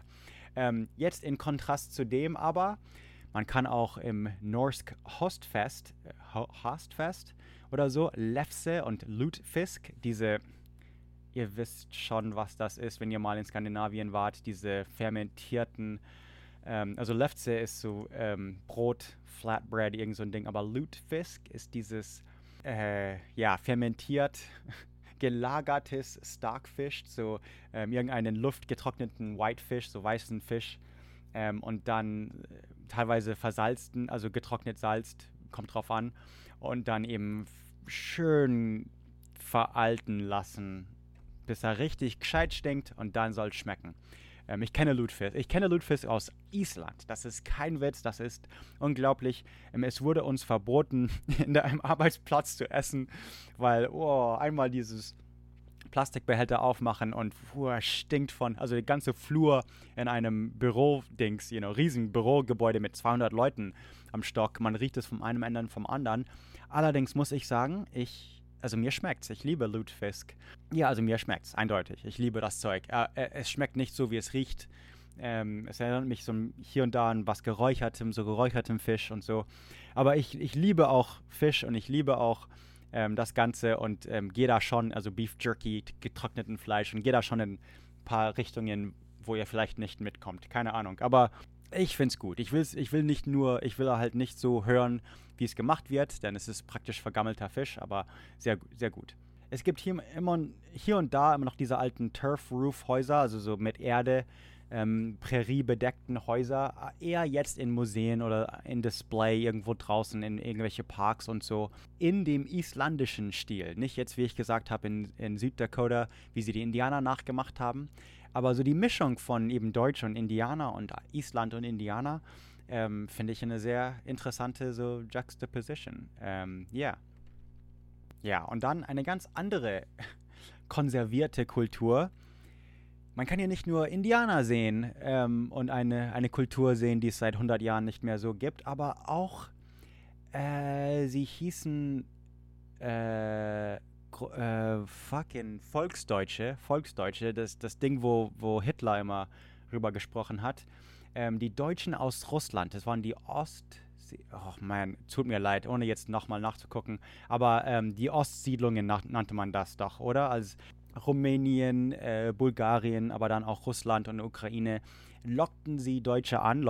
Deutsche waren sehr wirtschaftlich gute Bauarbeiter und konnten Land gut managen und so weiter und waren wirtschaftlich als was Positives gesehen und wurden im 1700er? Keine Ahnung, shit, es tut mir leid. Aber im 18. Jahrhundert oder irgend sowas, vielleicht sogar früher, vielleicht sogar im 16., 15., keine Ahnung. Aber da fingen auf jeden Fall an, Deutsche Richtung Osten zu ziehen und es gab in Russland deutsche Siedlungen, die dann ab sowjetischen Zeiten dann gejagt wurden und denen ging es nicht gut. Teilweise zogen sie dann eben nach North Dakota. Es gibt um das Jahr, also erstens, es gibt so Mennoniten und Hutterites, hutterische Brüder. Das sind, also ähnlich wie Anabaptisten, Amish, Mennoniten, das Ganze. Aber um so 1900 rum immigrierten 100.000 Richtung US, hauptsächlich North Dakota, South Dakota, Kansas, Nebraska, also die Prärie. Und das Südmittelteil von North Dakota wurde als the German-Russian Triangle genannt, das deutsch-russische Dreieck. Ja, also 1910, da lebten so 60.000 Leute von deutsch sprechenden Russen. Das ist weird, das ist ein ganzes Phänomen, habe ich schon bei Geschichte der Deutschen irgendwo erwähnt oder bei Interviews oder Kollaborationen oder also ich habe schon mal Volksdeutsche erklärt, auf jeden Fall, dass es die wirklich gab. Nicht nur Deutsche in Tschechien jetzt und die Rhetorik von Nazis, aber es gab andere Deutsche, so in ganze deutsche Siedlungen praktisch, so in der Krim, in der Crimea und Ukraine und weiter östlich, Rumänien, Bulgarien und so weiter und so weiter. Alright, auf jeden Fall, denen ging es in Europa nicht so toll und deswegen nach nach North Dakota. Und das sind jetzt nicht deutsch- und russisches Dreieck, sondern die deutsch-russischen Dreieck. Das ist ein Volk, diese Auslandsdeutsche, whatever. Okay, ich weiß, Volksdeutsche wurde sehr als Propaganda benutzt, aber das sind sie. Das Begriff gab es auch vor Hitler. Alright, okay. Auf jeden Fall Lutherans, Katholen sowieso, viele deutsche Gebräuche und Traditionen und Volksfest und Akkordeon, Harmonika, was auch immer das nennt, Biergartenmusik. Sonst, was kann man sonst so in North Dakota sehen? Bottineau ist das südweste Gateway, so das Tor zu den Turtle Mountains, Lake Medigoshi. Es gibt die International Peace Gardens, die internationalen Friedensgarten. Devil's Lake ist das größte See so in North Dakota. Es kommt von den Indianernamen Minnewakan, also Teufelssee heißt das wohl, keine Ahnung. Die frühen Entdecker haben das inkorrekterweise als der schlechte Geist übersetzt, aber ja, da passt doch wohl der Teufel, okay. Da gibt es aber viele Legenden eben von den Indianern, dass da dort Krieger ertrunken sind. Es gibt Lake Monster, also Seemonster. Und schließlich, ja, dann, also selbst Weiße haben dort Seemonster gesehen. Und jetzt heißt es eben Devil's Lake. Und man kann dort fischen. Pike, Bass, Walleye. Die übersetze ich jetzt nicht, kein Bock. Aber ja, also Perch im See angeln, das ist, Perch, Hauptstadt der Welt. Alright. Aber auch in Nord-Dakota gibt es so Petroglyphen, diese Steinmalereien oder Stein, whatever, wo man was reingeschnitzt hat oder gemalt hat, auf jeden Fall. Man nennt es das Riding Rock State Historic Site, weil man auf dem Stein geschrieben hat. Es ist nicht ganz klar, wo diese Petroglyphen herkommt. Petroglyphen sind ja schwer zu datieren, ohne archäologische Funde in der Umgebung. Und selbst dann, waren die archäologischen Funde älter, neuer. Das hat ja nicht unbedingt was damit zu tun.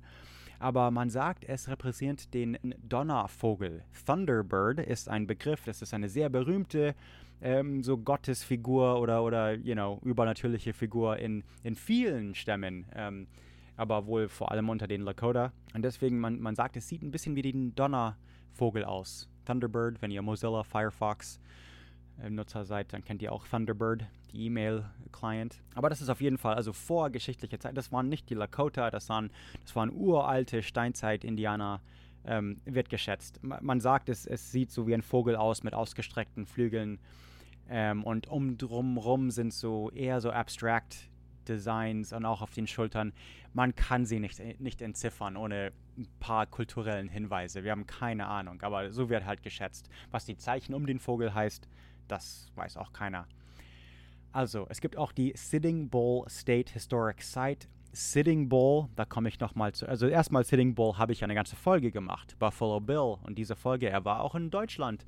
Stuttgart, wenn ihr euch erinnert. Aber Sitting Bull Burial State Historic Site ist am so westlichen Ende von Fort Yates. Und das war das originale Grabding von diesen Hunkpapa Sioux Anführer.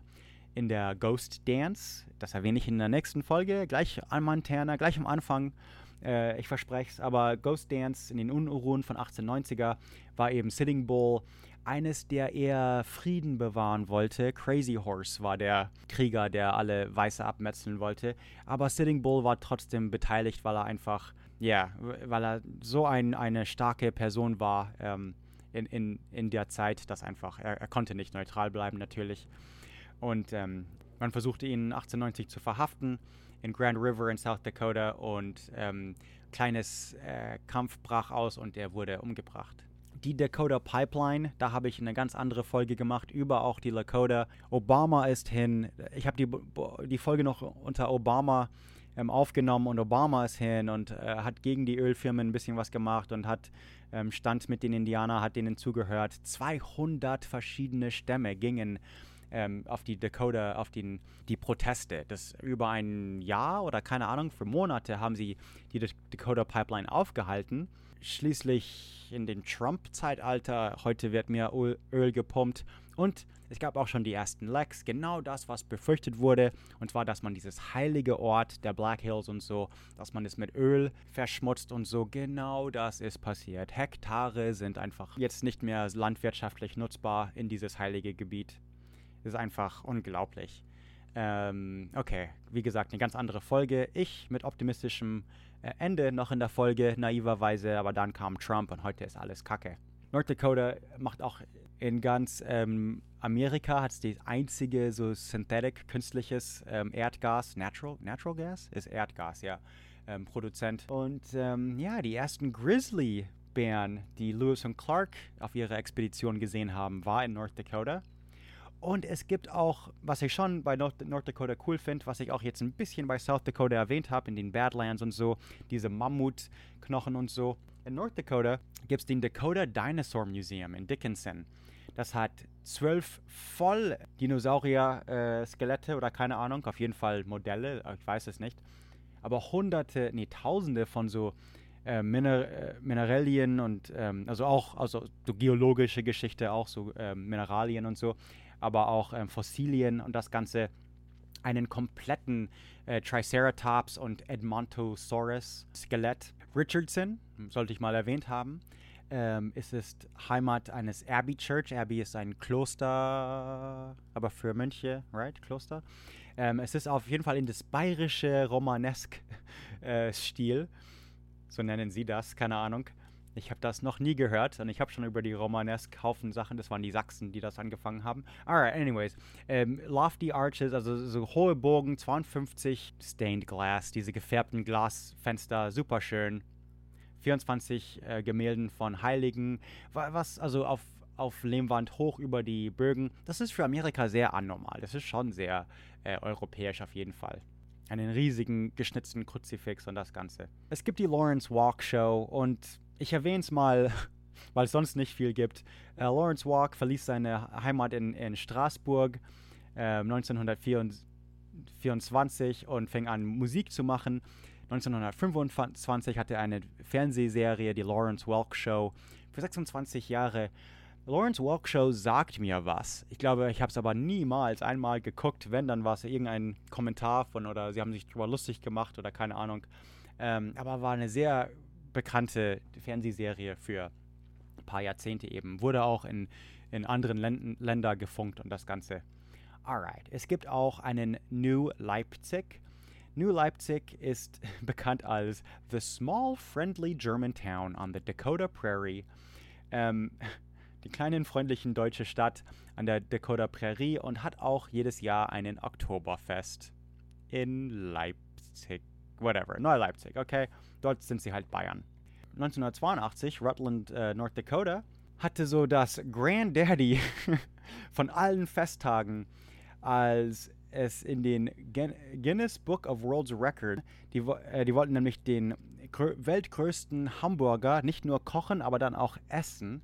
8.000 bis 10.000 Leute kamen und aßen diesen 3.500 Pfund Burger, diesen über eine Tonne Burger. Und wurde somit in mein Geburtsjahr Buch der Rekorde. Dude, okay, jetzt haben wir den größten Hamburger gefunden. Ich habe doch schon mal den größten Hamburger erwähnt, oder? Oder war das der größte Palatschinken? I don't know, dude. Auf jeden Fall, es gibt auch in Castleton baute ein gewisser Max G. Taubert, auf jeden Fall ein deutscher Name, den schiebe ich euch zu, einen 15 Meter hohe Pyramide von leeren Ölkannen. Das ist das höchste Ölkannenpyramide der Welt. Alright, y'all. Montana als nächstes. Ich sag nur noch have a nice day. Ich gehe pennen. Alright, next. Dude. Ich brauche nach dieser Folge. Ich brauche eine Pause. Alright, have a good one, man. Ich gehe jetzt erstmal in mein Motelzimmer eine Runde strecken. Ich kann nicht mehr Bratwurst und Schlitz trinken und so tun, als wäre es irgendwie was Deutsches. Alright, see you later. Du kannst dir ja noch die Stadt von Bismarck angucken. Ich wünsche dir viel Spaß. Wenn du zurück bist, sag einfach Bescheid und wir fahren nach Montana weiter. Have a nice day. Hey, it's Paige DeSorbo from Giggly Squad. High quality fashion without the price tag. Say hello to Quince. I'm snagging high-end essentials like cozy cashmere sweaters, sleek leather jackets, fine jewelry, and so much more. With Quince being 50 to 80% less than similar brands. And they partner with factories that prioritize safe, ethical, and responsible manufacturing. I love that. Luxury quality within reach. Go to quince.com/style to get free shipping and 365-day returns on your next order. Quince.com/style.